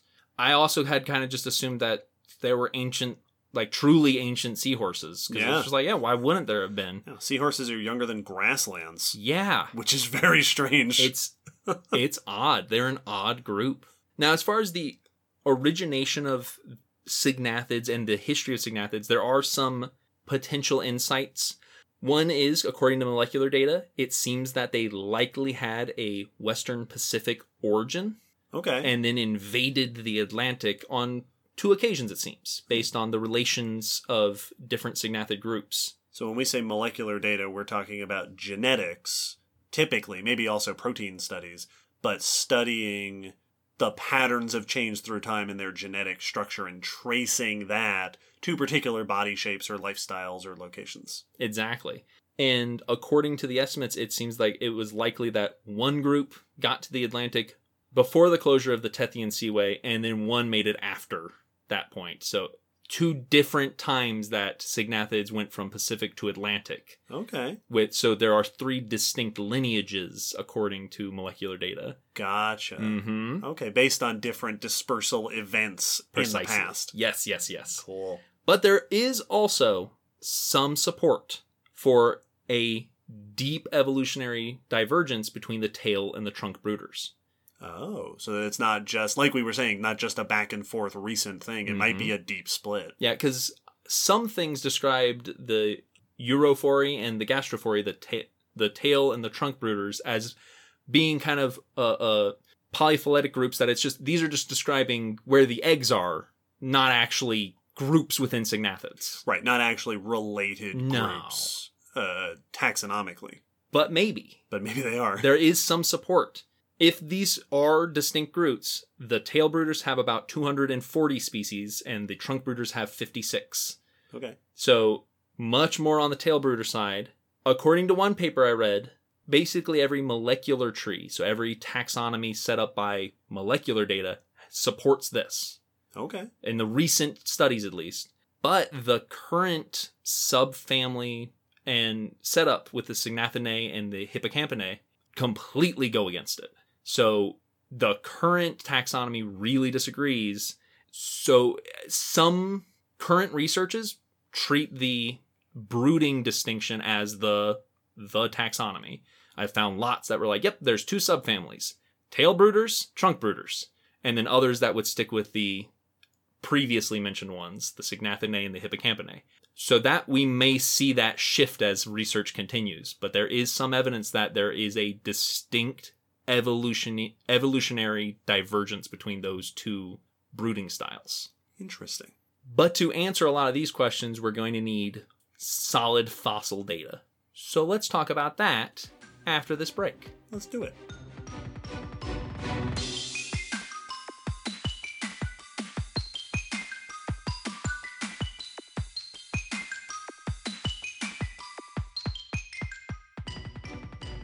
In past episodes, we've discussed a bit about what attributes tend to make a group fossilize well or not preserve as well. Yeah. You know, there's certain features, what your body's made out of, where you live, how big are you, your lifestyle can even affect it. The Signathids have an interesting combination. They are fairly small. Yes, which doesn't always do good for fossilization. Exactly. But they are all very bony. Yeah, and hard bodies tend to fossilize pretty well. Yeah, those dermal skeletons, those subdermal armored rings are bony. They are bone, so they can fossilize just as well as their skeleton or their skull or any part of them. So when they are preserved, they can actually be preserved quite well in those fossil sites and records. But they do not always preserve well, and some groups preserve significantly poorly. So it's kind of a mixed bag as to how well this group is represented. Some have a decent representation, others not so much. Overall, though, it is not amazing. Yeah, it makes me kind of think of insects. Yeah. Where, like, yeah, your body is covered in hard parts. Like, you have an exoskeleton. There's a lot of hard bits to this body. Yeah, you went with the right anatomy. But this is also a very tiny, delicate animal. Also, I mean, arguably bats have a skeleton. Like, they've got bones in them, which tend to fossilize well, but bats do not fossilize well. So, some situations, there are examples and areas and fossil sites that have good records of Signathids. So it's not that they're just poor all the way across, like every time we find one, it's like, oh! Some areas, they are well known. Other areas, not really. And certain groups, almost not at all. There's also a lot of debate about the taxonomy of these fossil groups. That makes sense. Yep. There's a lot of debate about the taxonomy of the modern groups. Exactly. A lot of identification for individual lineages and species has to do with that dermal armor, identifying the shape. Okay. Kind of like identifying teeth in mammals. You can kind of tell. But as mentioned earlier, there's lots of convergence, losing certain features or gaining certain features that are not all evolutionarily one lineage. That multiple lineages arrived at the same adaptation and have run with it. Right. It makes it harder to find a feature and say, this feature definitely means we are part of this group or this genus or this species. Yes, so it gets a bit messy, but, and this is also partially because, according to one of the papers I read, a lot of Signathid fossils are still undescribed. Okay, so, not a lot of Signathid researchers. Yeah. That can also be a big setback. So there's lots of research to be done, and evidently fossils for it to be done on, but it has not yet happened. This may have updated. There may be Signathid researchers out there that was like, that was, 5 years ago, not now. Who are listening to this right now. And like, just you wait, my paper's coming out. And if that's the case, awesome. Do it. But send it to us when you're done. this has led to some of that taxonomic debate, is Okay. a lack of research, as well as the lack of fossils, as well as the unclear relationships. But we do still have fossils. In fact, our oldest fossils go back to the Eocene, where it was estimated that this group diverged. All right, so presumably some of the earliest cygnathids, the early pipefish-like fish. Exactly. We have not quite roughly-ish 50 million year old cygnathid fossils. So we do have very early members of this group, if all of our data is correct that that's when they diverged. Currently, the oldest believed cygnathid fossil is Proselenostomus lesini, which is maybe not Cygnathidae. It is placed as a stem lineage of Cygnathidae. Okay, so closely related to the ancestors of true cygnathids. Yes. So it may be more ghost pipefish or something related to both groups, but it is very, very close, and it is the earliest one, and I believe that was the one that is the 48 million year old date. Gotcha. That is like, the group definitely gets its origins somewhere right around here. Part of its definition for the group is that it's missing pelvic fins. Okay. It was also listed as missing dorsal fins, though, which Whoa. is weird. Yeah. So I tried to find the research specifically on this, and I couldn't confirm what that means or would entail. Right. Did it not fossilize? Yeah. Or did you not have... Was this like an early experiment evolutionarily of trying... What if we lost these fins? What if we just got rid of all of them? So, the majority of these early Eocene cygnathids are found in northern Italy. There's 6 different species known from this region, from 5 different definite lineages, it seems. None of which can be for sure connected to any of our extant genuses. Any of our modern groups? Yeah, we can't definitely say, oh, this is an ancestor or related to this group, but they are cygnathids. So we actually do have, a little handful of species from these early years. Okay. Also, northern Italy. That's a cool claim to fame Right? to have in your country. The fact that there is somewhat high diversity among cygnathids at this time suggests that they could have likely originated even earlier. Mm-hmm. How much earlier? It's hard. That's hard to say. But they had time potentially to diversify into a wide variety already. Exactly. So that origin date might get pushed back as we find more, or are able to hopefully find the earliest. We'll find out they arrived on that asteroid. Yes. Make way. They puttered down on their dorsal fins. Just all of them pushing the asteroid out of orbit. But as far as fossils go, Cygnathus, the genus of pipefish, is the most common. That is by far the most common cygnathid fossil. That's convenient. Yeah, right? And they are known from at least 11 different fossil species. Wow. This is the majority of pipefish fossil species, which means most pipefish fossils are in the same genus as modern Cygnathus. Mm-hmm. Like, this is a modern genus.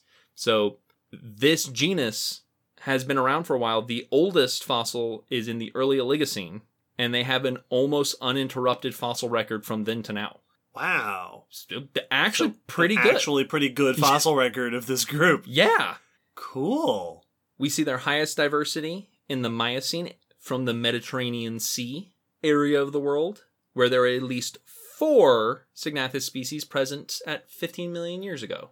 Okay, interesting. So yeah, whole 4 of them. Pretty good diversity considering Not the rest of the fossils. Bad for pipefish. Right? And there are fossils of Cygnathus acus, which is an extant species from the Pliocene of Italy. So we have fossil records of some of our modern groups, at least one of our modern groups of this pipefish group.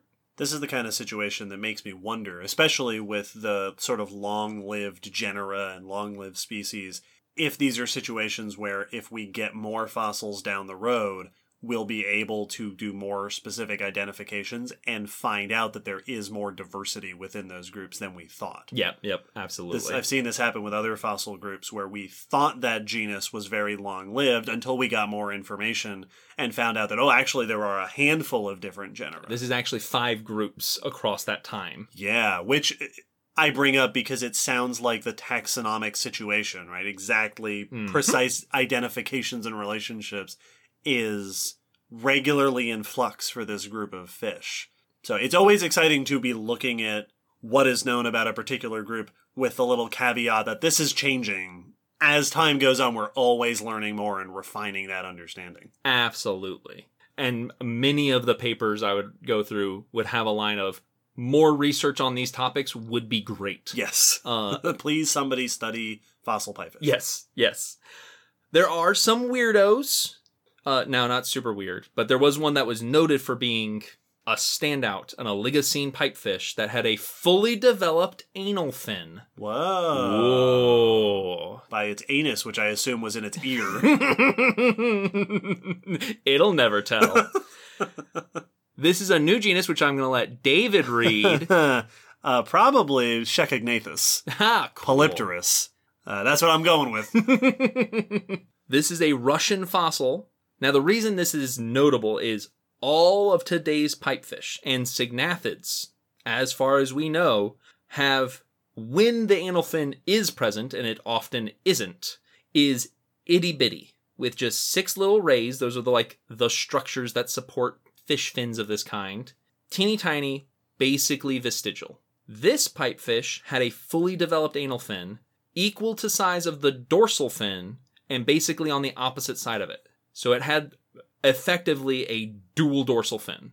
Oh, cool. And I don't know if they were able to get any information about whether that would also be used for movement, for undulating and swimming. Are they both fluttering on top and bottom at the same time? I sure hope so. Yeah, that'd be the best. This is also enough difference to justify actually a new subfamily of pipefish. Oh.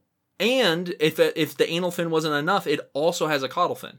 So tail fin. Yeah, which means it likely did not have a prehensile tail, but it just had all the fins. What a bizarre group of fish that it having those fins is weird. And we're like, wow, look at you having fins. What are you doing, showing off? On the way to the Oscars. And now we can talk about the fossil record of seahorses, hippocampus, which is basically not there. That's a shame. I saw it in multiple papers, nearly absent. Wow. We do not have much of a record of seahorses. There's really not much. I found a couple of different claims to which were the earliest and longest known. But I found a mention of Hippocampus hippocampus, the short-snouted seahorse, fossil Pleistocene, member of that extant species. Right, that's a living species. Here's a fossil of it. Yep, there was Hippocampus rambulosus from the lower Pliocene in northern Italy, which is, according to that paper, basically a synonym for the extant species Hippocampus gutillatus. So once again... probably the same species that we have today. Those, according to what I found, were basically the only known seahorses for quite some time. There have been others found, but all extant. All fossils of extant groups.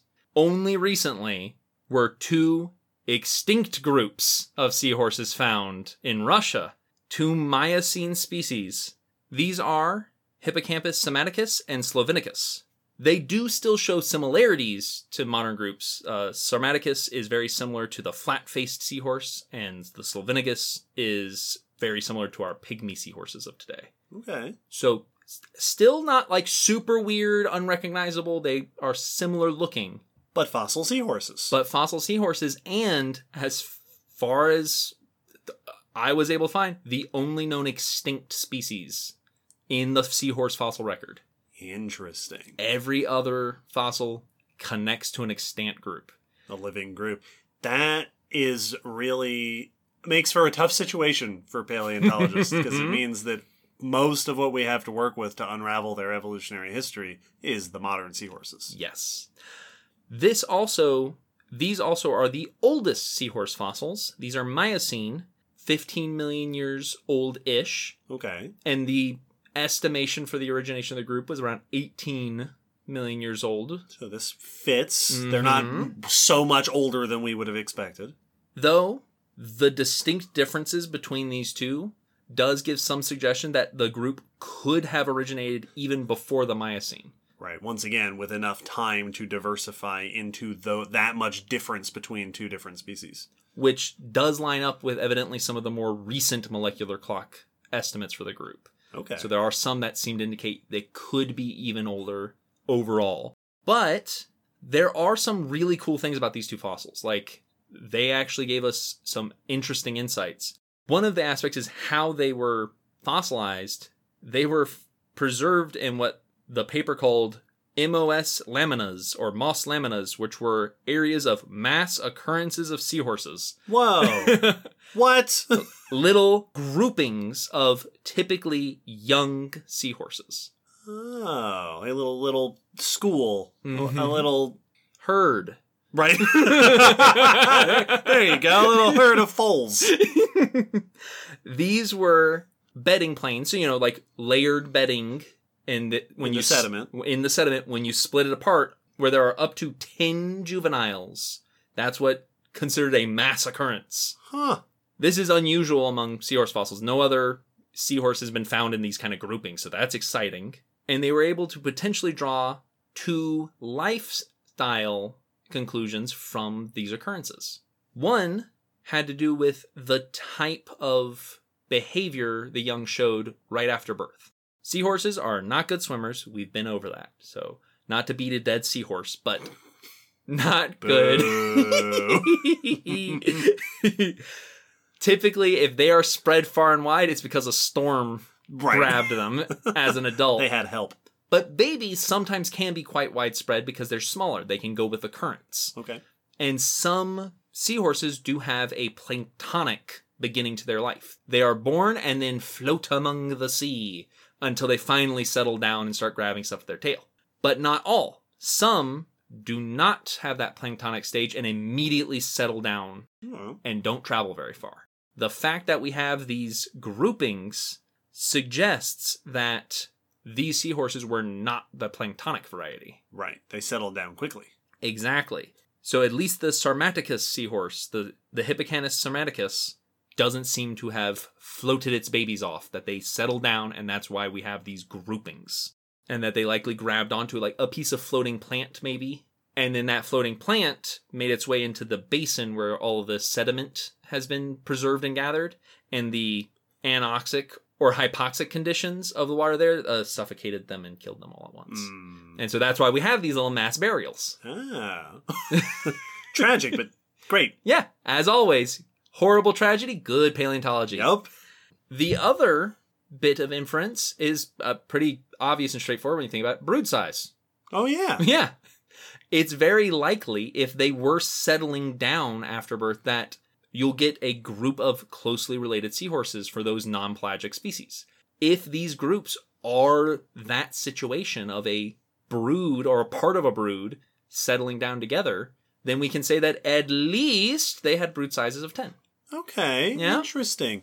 That's unusual. I wouldn't have expected to get that kind of information from fossil seahorses, especially considering all of the emphasis we've put on the fact that we don't get a lot of them. Yeah. So lots of papers have been taught, like almost every paper after this will be like, also these two, big deal. Yep. Because they're really, really exciting. Now, how does this consider to modern brood sizes? On average, you'll see seahorses typically giving birth between 1 to 300 babies. Okay. And when they give birth, they like sneeze them out. Oh, well, because it's contractions. They have to push the babies out of the pouch. I've heard it described as contractions, and evidently they are violent and tough muscle movements. So it really is a contraction to squeeze all those babies out of the pouch. Interesting. But they can have brood sizes all the way up to at least one case of 2,000 from a Pacific seahorse, or the giant seahorse. Wow. Hippocampus. Lots of space for babies. Oh, yeah. Hippocampus ingens, which I always like because it makes me think of Ingen from Lost World. Oh, sure. Yep. The first time I saw it, I was like, well, I'll never forget that one. Yep. This is the seahorse, the rival seahorse. Yeah, the ones that really shouldn't have been given control of everything. But smaller seahorses can have brood sizes of like 3 to 16, like itty bitty. So okay, we may only be getting part of the brood, but it could also be a small brooding species. Yeah. Now that's about all the information I could find on fossils for this group. I mean, without just listing species names and just, yeah, this one was found in Italy. This one was found in the Caucasus. This was found in Russia. I could not find much else because the fossil record is not particularly robust. But there has been lots of research into the evolution of this group, both using fossils, but also looking at what we have today and trying to figure out why are you the way you are. Mm-hmm. So evolutionary studies are abound for sygnathids because they're so weird. And there's so many interesting features to their lifestyle and their anatomy that can help us look into other aspects of evolution. One of the biggest questions about their anatomy for seahorses specifically is, why are you shaped like a horse? Why do you look this way? Why? Why have you done this? And there's been a few different studies into what could the advantages be. Mm-hmm. Unfortunately, we do not have the record to watch you bend into a seahorse shape. Right. We don't have all of the steps in the fossil record that it took to get to modern seahorses. We might be able to answer the question of why. Mm-hmm. What were the advantages? How did being shaped like an utter weirdo help you? Why is this good? Yes, exactly. One thing we've looked at is other modern groups that are similar to seahorses, like the pygmy pipe horse, but do not have that posture. And one of the convenient things about it being a recently evolved group is that we may still see some of the transitional forms preserved in close relatives. Right. That this is not an ancient group where all of those transitional forms have been lost to the fossil record.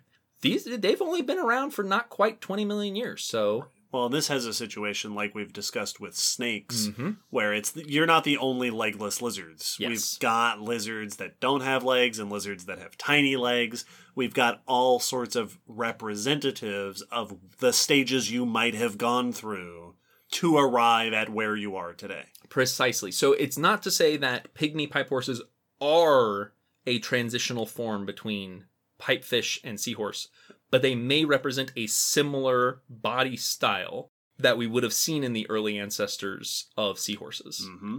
So once again, these are the ones that look like a kind of straightened out seahorse, but they swim horizontally. So that may be what we could picture early seahorses looking like. Molecular dating seems to indicate that these two taxa diverged in the late Oligocene. And one of the intriguing notes about this time is that in the West Pacific, the Indo-West Pacific, there were a number of shifts in the tectonic layout that promoted an increase in shallow water areas, which are really great environments for seagrass, which we do see an increase of, an expansion of seagrass habitats, which could be why seahorses stood up to hide among the grass, to hide in that now new vertical habitat. Okay. Well, and it sounds like there are a lot of other fish in this extended group that are already in the habit of swimming kind of vertically. Yep. So it could be that this is already something that is a habit, and it is a benefit if you're doing this because it helps you camouflage in all these wonderful environments. So you could then, if you've got a lot more of that environment, it is a rich ground for these kinds of fish to evolve different strategies for coping in those habitats. Precisely. And the seahorse has an advantage over the fact that it's not facing up or facing down while it's swimming vertically. It is facing forward. Right. It's changed the body so that it can face forward while still being vertical in orientation. Exactly. So there is some thought that maybe the fact that we see a similarly shaped group, but that's still horizontal, diverging from our seahorses at a time when the habitats that seemed to really benefit being shaped like a seahorse became more prolific in the area of the world that we think sygnathids originated, could very well be part of the reason, part of the push evolutionarily to stand up and look like a horse a little bit. But that's not the only advantage potentially for them to be shaped like a horse. Another study looked at the biomechanical advantage of having a head that was angled for hunting. Oh. Yeah. So, once again, backtracking a little bit. Seahorses, carnivorous. Sygnathids are carnivorous. And they hunt with that really quick suction feeding. They move the head toward prey and then suck it in. But the suction only works at a very close distance because they don't have that giant gaping grouper mouth to just vacuum up entire fish. Everything that's in front of me. Just whatever I decide is going in my belly. This is a very close range suction, so they need to get the face there, which is what that pivot comes in of moving my head towards it really quick and then hiccuping it in. And these movements can be really quick, as mentioned. It's actually controlled by tendons that release the elastic pressure, that store it and release it to make the quick movement. Ooh. So the movements can be quite a bit less than a second. The one I found was 0.005 seconds speed for that head pivot. We see this kind of feeding strategy in many cygnathrids, and when it was observed in pipefish, it was noticed that when they moved the head up to grab prey, there was notable downward movement of the trunk, the main section of the body, in accordance to the upward movement of the head. Right. The head snaps up and the body accordingly goes down. Yeah. Just a physics relationship. You're a lever. Precisely. As they put it, it is the law of conservation of momentum. Yes. So your body moves every time you move the head up. It was hypothesized potentially that having the head at a more extreme angle would fight that momentum a bit. Because your body is not in line, so it's not moving as a lever anymore, it's moving like a hinge. Yeah. And in fact, they found that, yes, seahorses show less body movement when they strike. So it is a more efficient strike. And they're able to strike further away from where their eyes are because they can hinge the head in a movement way so that they're not moving the head with the body like a pipefish is. It's more of a strike. So they can actually target prey in a wider range than other cygnathrids. So this bizarre head shape might actually sort of unexpectedly make them more efficient predators. Absolutely. Whilst also maybe helping them be better hiders, better camouflaged in the environments that they tend to occupy. Man, we better watch out for horses. Oh yeah. They're just waiting. They're waiting to pounce. Vacuum you up. The other section though that a bunch of research is put into is the evolution of male pregnancy. I believe it. I want to know the evolution of male pregnancy. This is a huge question because weird. Yes. Like so unique to this group in the way they're doing it. But also it is a great chance to study how does brooding and sex role reversals evolve, And how does pregnancy evolve in general? Exactly. And it's such a weird feature because I can imagine all sorts of benefits for developing that pouch and developing a place that nourishes the young and the eggs and all that stuff. But all of those advantages seem to me to already be accomplished by the females doing it. Absolutely. So why did this evolve in the males? So this has been looked at in quite some detail. First and foremost, male care of eggs is actually not that uncommon, especially in fish. Yeah. One of the papers noted that there's at least 22 individual evolutionary examples of solely male cared for eggs. Yeah, we think of parental care as a mammal and bird thing mostly, but fish are very good at parental care in many cases. Yes, and in many of them, it's the male that guards the nest. The female lays it, the male fertilizes them, and then the male stays and guards and protects and even cares for, fanning them, getting rid of algae, stuff like that. That's actually pretty common among our ray-finned fish. There are a couple of ideas as to why this is so common and how this could evolve so many times. One is just that the last one to interact with the eggs gets stuck with them. Right. And the female lays them down first. The male automatically is the last one that has to interact because they fertilize them. Yep. And the female's already long gone. Yep. And there's a selective pressure for a parent to take care of these eggs. If it benefits the survival of the young to have a parent guard them, they called it as being left in the cruel bind.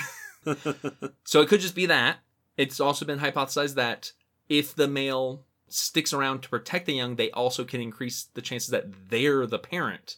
Since external fertilization, which most fish do, can have multiple parents potentially as sperm mixes in the water and multiple males try to fertilize one patch of eggs. If you're already planning to guard it, you can guarantee that this batch are your kids. If a male shows up and then stays there, it can prevent other males from fertilizing, thus decreasing competition from other males. Exactly. And their offspring. We also, in fish, see similar versions of brood care, of extreme on-the-body brood care. Skin brooding is not only known from sygnathids. Other fish keep their eggs on their skin. There's even the example of the toads that you mentioned earlier that have those pockets on the back for the babies to stay in. There are examples of this in males in some animals, like some frogs who keep it in their vocal sac, and some fish who do keep the eggs on the body, but that actually is much more rare. So males protecting the eggs is not as rare. Males keeping them on their body is fairly rare. Right. It's not that this rarity could be that transferring the eggs is more of a risk than just letting the male guard the eggs. Like, that's not really a risk factor, but transferring from one body to another, there's a risk that you drop the eggs, that they don't get transferred correctly. Right. That also seems like it may take more specific conditions. Mm-hmm. It might be more difficult or more rare to adapt or have a body shape or body structures that can successfully hold on to the eggs. It also makes it harder for the male to mate with multiple females. That's true. Which is one of the advantages for most male species, most male animals, is that you can fertilize multiple batches of eggs or multiple females very easily.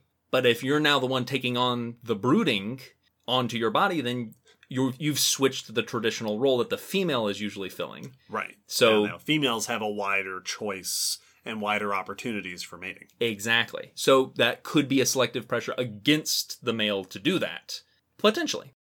The reason all this is important is it brings up the question of what was the ancestral brooding situation of sygnathids, since they do both. The males take care of the eggs and have it on the body. So which ancestral state do we think is most likely? Now, the next most closely related group are the ghost pipefish that we mentioned earlier. They are skin brooders, but the female does it. Okay. So they have the skin, they carry the eggs with them, but the male is not involved. The male does not brood the eggs, and the female's the one carrying them, so he's also not protecting the nest. It's very sygnathid, but female. Most researchers do not think that that is the ancestral state of sygnathids, because transitions from female care of the eggs, not even just on the skin, but just female care of the eggs, to male care of the eggs is very rare to non-existent. Gotcha. Strictly female care transitioning to strictly male care, that really doesn't exist as far as we see. So it's not likely that female skin brooding is the ancestral state for sygnathids. In fact, male care most commonly evolves from groups that have external fertilization, so lay the eggs, fertilize the eggs, with no parental care. Interesting. That's the most common. So the most common is that there's no care, and then when one of the parents decides, we should probably protect these things, it's the male in those groups that show male care. So most likely ancestral sygnathids were externally fertilizing their eggs and then not taking care of them. And then eventually it became the male's job to care for the eggs, protect them, and eventually leading down the line to brooding. Now, the transitioning of the eggs is actually a very key part of their mating. It's often very complex because it's very important that it happens correctly. And so there's a courtship that goes on with many sygnathids to coordinate the male and female, the mating pair, so that when the eggs are transitioned, the female releases them on time and the male picks them up on time. If either of those are off time, they drop the eggs and that batch is just ruined. Another group of cousins, the sea moths or dragonfish, which have very cool big wing-like pectoral fins. I don't even know what those look like, right? But just the name is very cool. Big wing-like pectoral fins, still a skinny little snout. Okay. These are more free-swimming, they're more fish-shaped, they're related to the overall group and the ghost pipefish. These show very often monogamous, so mating pairs, but they still are breeding and fertilizing externally. They're not carrying the eggs. But when they spawn, when the female releases the eggs and the male releases his sperm, they do it by swimming in a pair up the water column and releasing at the top. Okay. So it's a coordinated release. So Exactly. synchronized swimming. Yes. A lot of sygnathids do that. Okay. A lot of sygnathids swim in a pattern, in a dance basically, up the water column, and the egg transfer happens at the top of the swim. So it's thought that maybe ancestors were spawning in a similar way, Which means, since it's a close spawning, it's not I'm just releasing all of our, we're just releasing all of our eggs and sperm into the water, or that we're laying them down. It's a very close association between the release of both.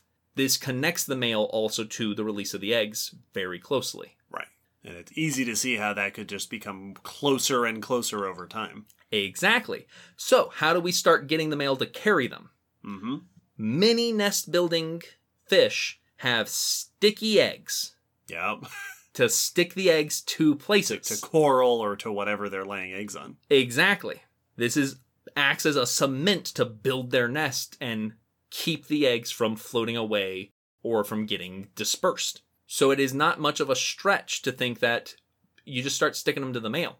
Oh, yeah. You just glue them to the male's belly instead of the rock. Yeah, so that courtship is just getting closer and closer and closer until you're bumping bellies and the eggs are sticking. Yes. And it could have been that they still had that nesting behavior or they had the glue for some other reason. But once it's on the male, it is not hard to then picture how we go through those 5 stages. Right. It starts as just sticking on, and then as it becomes more beneficial over time to really hold on to them, having special pockets for the eggs, holding on to them with special flaps, having a pouch.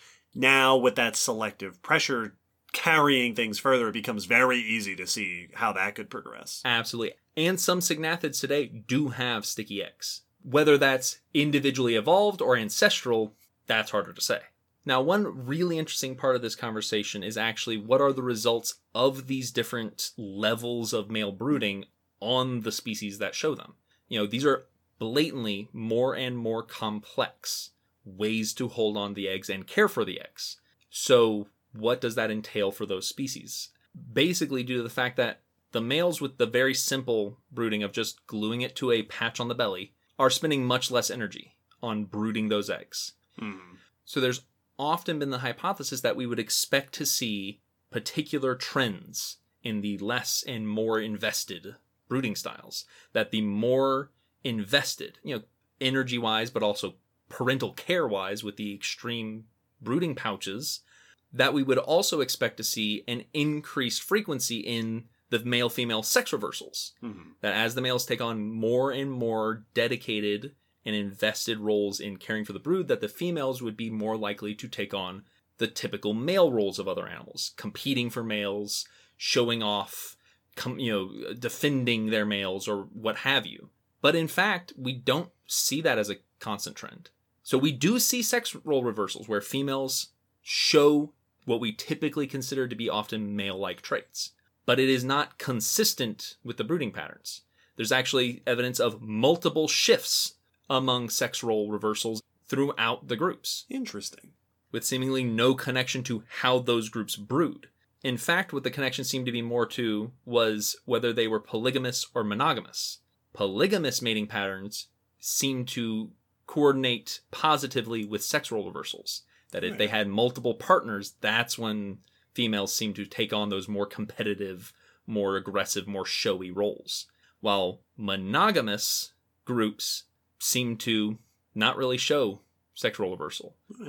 That makes some sense because you're not competing for multiple mates. Precisely. So it had more to do with how many other cygnathrids you're mating with than how they're holding on to the eggs. That's a fascinating thing to observe. Well, it's notable to point out how complex their mating styles are. At the aquarium, we had a whole haul of cygnathrids, pipefish and leafy sea dragons and a bunch of different seahorses. And they were trying to mate the leafy sea dragons because leafy sea dragons are incredibly endangered. There are multiple breeding programs around the world trying to figure out how to get them to breed in human care so that hopefully we can help the population by releasing them back into the wild. And no one's been successful. Yeah, not yet. Not yet. And it makes sense as soon as you hear what they need to breed. First, they do the dance. They swim up the water column and they transfer at the top, which means you need a deep habitat. Right. For them to swim far enough up. They also do that during full moons when the tide is highest. So it's especially deep. So they will only do it once a month. You have one chance a month to sync things up and get it right for them to try to breed. And then you have to wait until next month when it doesn't work. And that's it.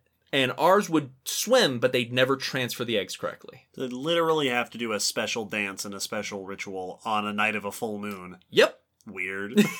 On the flip side, we also had alligator pipefish, and those just pumped out babies. It's like every month you'd walk in and you just see a bunch of little spaghetti strings floating around the water. And it's like, oh, they gave birth again. Oh. I guess that the sea dragons just don't like doing it in those tanks. No, it's just not conducive. So their mating can be very complex to not complex at all. Alligator pipefish also just glue it to the belly. They are trunk brooders. The leafies are tail brooders, but it's also just glued as far as I know. Just externally held. I don't think they have like a special pouch-like structure. So even then, similar levels of complexity of the brooding also do not denote the behavior. So it's really crazy. Seahorses and their kin, their relatives, are a fascinating group. And I already knew that before this episode. I knew that seahorses were weird and cool. I knew that pipefish were weird and cool. Sea dragons. I didn't expect the level of reproductive diversity. Yeah. Of just all this variation in how they're reproducing and what their rituals and their behaviors are and how they're caring for the babies. That is a very interesting feature of their lifestyle for them to have just gone in a dozen different directions on, and a dozen different combinations. Well, and especially since you're already doing something weird. But you're already doing male brooding.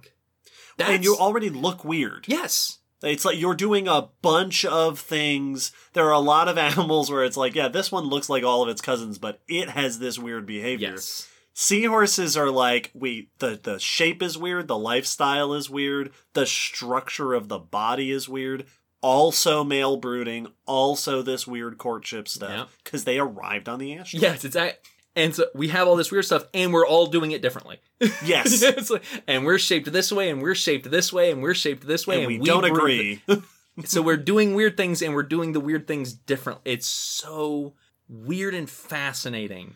And what's especially exciting to me about all that weirdness and diversity is that based on what we've discussed in this episode, there's still so much we don't know. Absolutely. About their varieties, about their evolution, about their history. They're only gonna get weirder. Yep. We're only going to keep... We discovered a new species of sea dragon a few years ago. We only have more fascinating things to discover about this group of animals. I so want us to find that one fossil to be like, there's a new fossil of Signathid, and it's weird. Not like you think. No. Its body goes up over the head like a scorpion. It has made a wheel. And it would roll along the seafloor. So that is going to about wrap up our discussion of this truly amazingly bizarre group. If we did not mention your favorite example of Signathid, please let us know, because there's so many that we could not have mentioned. Yes, barrage us with Signathid fun facts. Oh, yeah, and you give us pictures. Like, if you go to an aquarium, take pictures and send them to us. Yeah, because I want to see them. But we are not done yet. There's one category left. One section, which is our patron question. As mentioned before, we have a Patreon, and one of the rewards you get at certain levels is that you can ask us questions that we will answer here on the podcast. David, what's our question today? Today's patron question comes from Uju, who asks, how can we distinguish in the fossil record between convergent evolution of non-related species and similarities in related species? So we've talked about convergent evolution before, episode 70, and we mentioned it a bunch of times in this episode. Oh, yeah. This is the process by which unrelated species or distantly related species evolve similar features from different ancestors. Right? One of the most classic examples, birds and bats both evolved from non-flying ancestors, but different non-flying ancestors. They each evolutionarily arrived at flight independently, separately. Whereas chickens and ducks are two groups that can both fly because they have the same flying ancestors, yes. Early birds. So they have similar features because they're related. Birds and bats have similar features for flight, independently evolved. Yeah, and convergent evolution typically deals with features that were evolved for some survival aspect, a function in that creature's life not to look like each other, which is mimicry, Right, which we've also done. 126. And this is a great question. And it's an important question. We talk so much about, this is ichthyosaurs and this is whatever else, convergently evolving features. But how do we know when we're looking at things that are convergent versus things that are just closely related? And it can be tough, actually. There are some groups where this does really mess up how we determine who's related to who. For example, seahorses and their cousins. That definitely is an example where sometimes it is very difficult, especially without the aid of genetics, to be able to say, oh, yes, absolutely, these are related. Because, well, no, these look real similar. Is that because you're living similar lifestyles, or is that because you're related? And this has come up with crocs as well in our discussions. The slender-snouted groups show up over and over and over, and it's sometimes very hard to tell. Did you get a long snout because it's good to have a long snout? Or did you have a long snout because your ancestors had a long snout? Yes. And with a lot of groups, we can typically determine it because, for instance, with birds and bats, even if we were just given parts of the wings, there are diagnostic, distinct features that this is, even though it's a wing, definitely a mammal. Yes. And this is something that I always like to remind people, is that when we look at anatomy of any particular species, it is typically mainly determined by the function of that feature and by ancestry. Yes. All modern birds have no teeth, not because they wouldn't do well with teeth, but because their ancestors have no teeth and they have not evolved their teeth back. Exactly. That's a feature they've inherited from their ancestors. Mammal bones and bird bones, the structure of the skeleton, are going to have particular bird and mammal ancestral features, no matter how much they have functionally adapted to be similar to each other. Yes. The way I kind of think about it is when it comes to like vehicles, you can have the same design, like an SUV or a truck kind of design, and I can't do this because I'm not a car person, but car people can still be like, yeah, but that's a Ford and that's a Honda and that's a Toyota. It's like, well, how can you tell? Well, one, the logo, but also right. Ford makes its cars. This is how they make their vehicles. Especially if you were to open up the hood, I'm sure the engines would look distinct because they are a Ford, a Honda, blah, blah. Now, sometimes it's not as easy as just saying, well, yes, this animal has a crocodile-like snout, but the rest of its body is a dinosaur, so it's not a crocodile.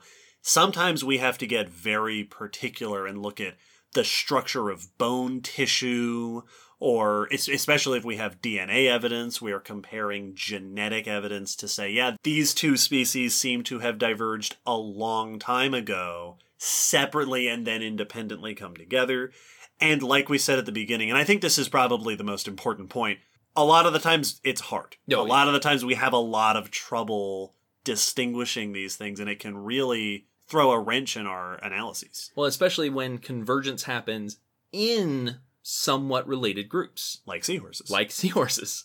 Or like crocs, or even when we have similar mammals taking on very cat-like shapes. Yes. At first glance, you might be like, oh yeah, cat. And then you go, well, no. Actually, the wrist, the skull, these features don't really sync up with everything else we see in cats. Mm-hmm. So it might take a second look to really be able to determine it. Or a 10th look. And there are definitely times where we have come back and gone, actually, we thought these both looked this way because of ancestry, but we found their ancestor. Right. And it doesn't look like that. So it looks like both of these closely related groups came to this same anatomy separately. So in short, any example of convergent evolution should, in theory, if we have enough data, enough anatomical data, enough genetic data or whatever, have a mixture of features that evolved convergently for a similar function and ancestral features that clue us into what their ancestors actually looked like. That is in theory, and in reality and practice, it can oftentimes be pretty muddy. Yes. And it's a great question because it is very important for us to keep in mind. Oh, yeah. It definitely is something that can sneak in without immediate notice when the convergence is real good. Yeah, it can get tricky. So thanks, Uju. That's a great question. Thanks, as always, to all of our patrons. Thanks to everyone who requested this episode. Thanks to everybody who listens to the podcast. This has been episode 136, which is a number that is made up of digits that all look like various types of significance. Oh, there you go. Yeah, we did that on purpose. That's why we waited this How long. many of you caught The secret reference Yeah. in the numbers, our numerology in our episode title. Let us know when you figure out the other 135. Why we chose Yeah, each one. this is the one. This is the one where we decided to reveal that we've been doing that this entire time. Yeah, we are... I don't even have a joke for this. We're just that clever. We are extremely clever. Thanks for listening, everybody. See you later. I can't commit to any particular bits. We release episodes every fortnight. Join us for the next one. Bye. Bye. Cut most of that out.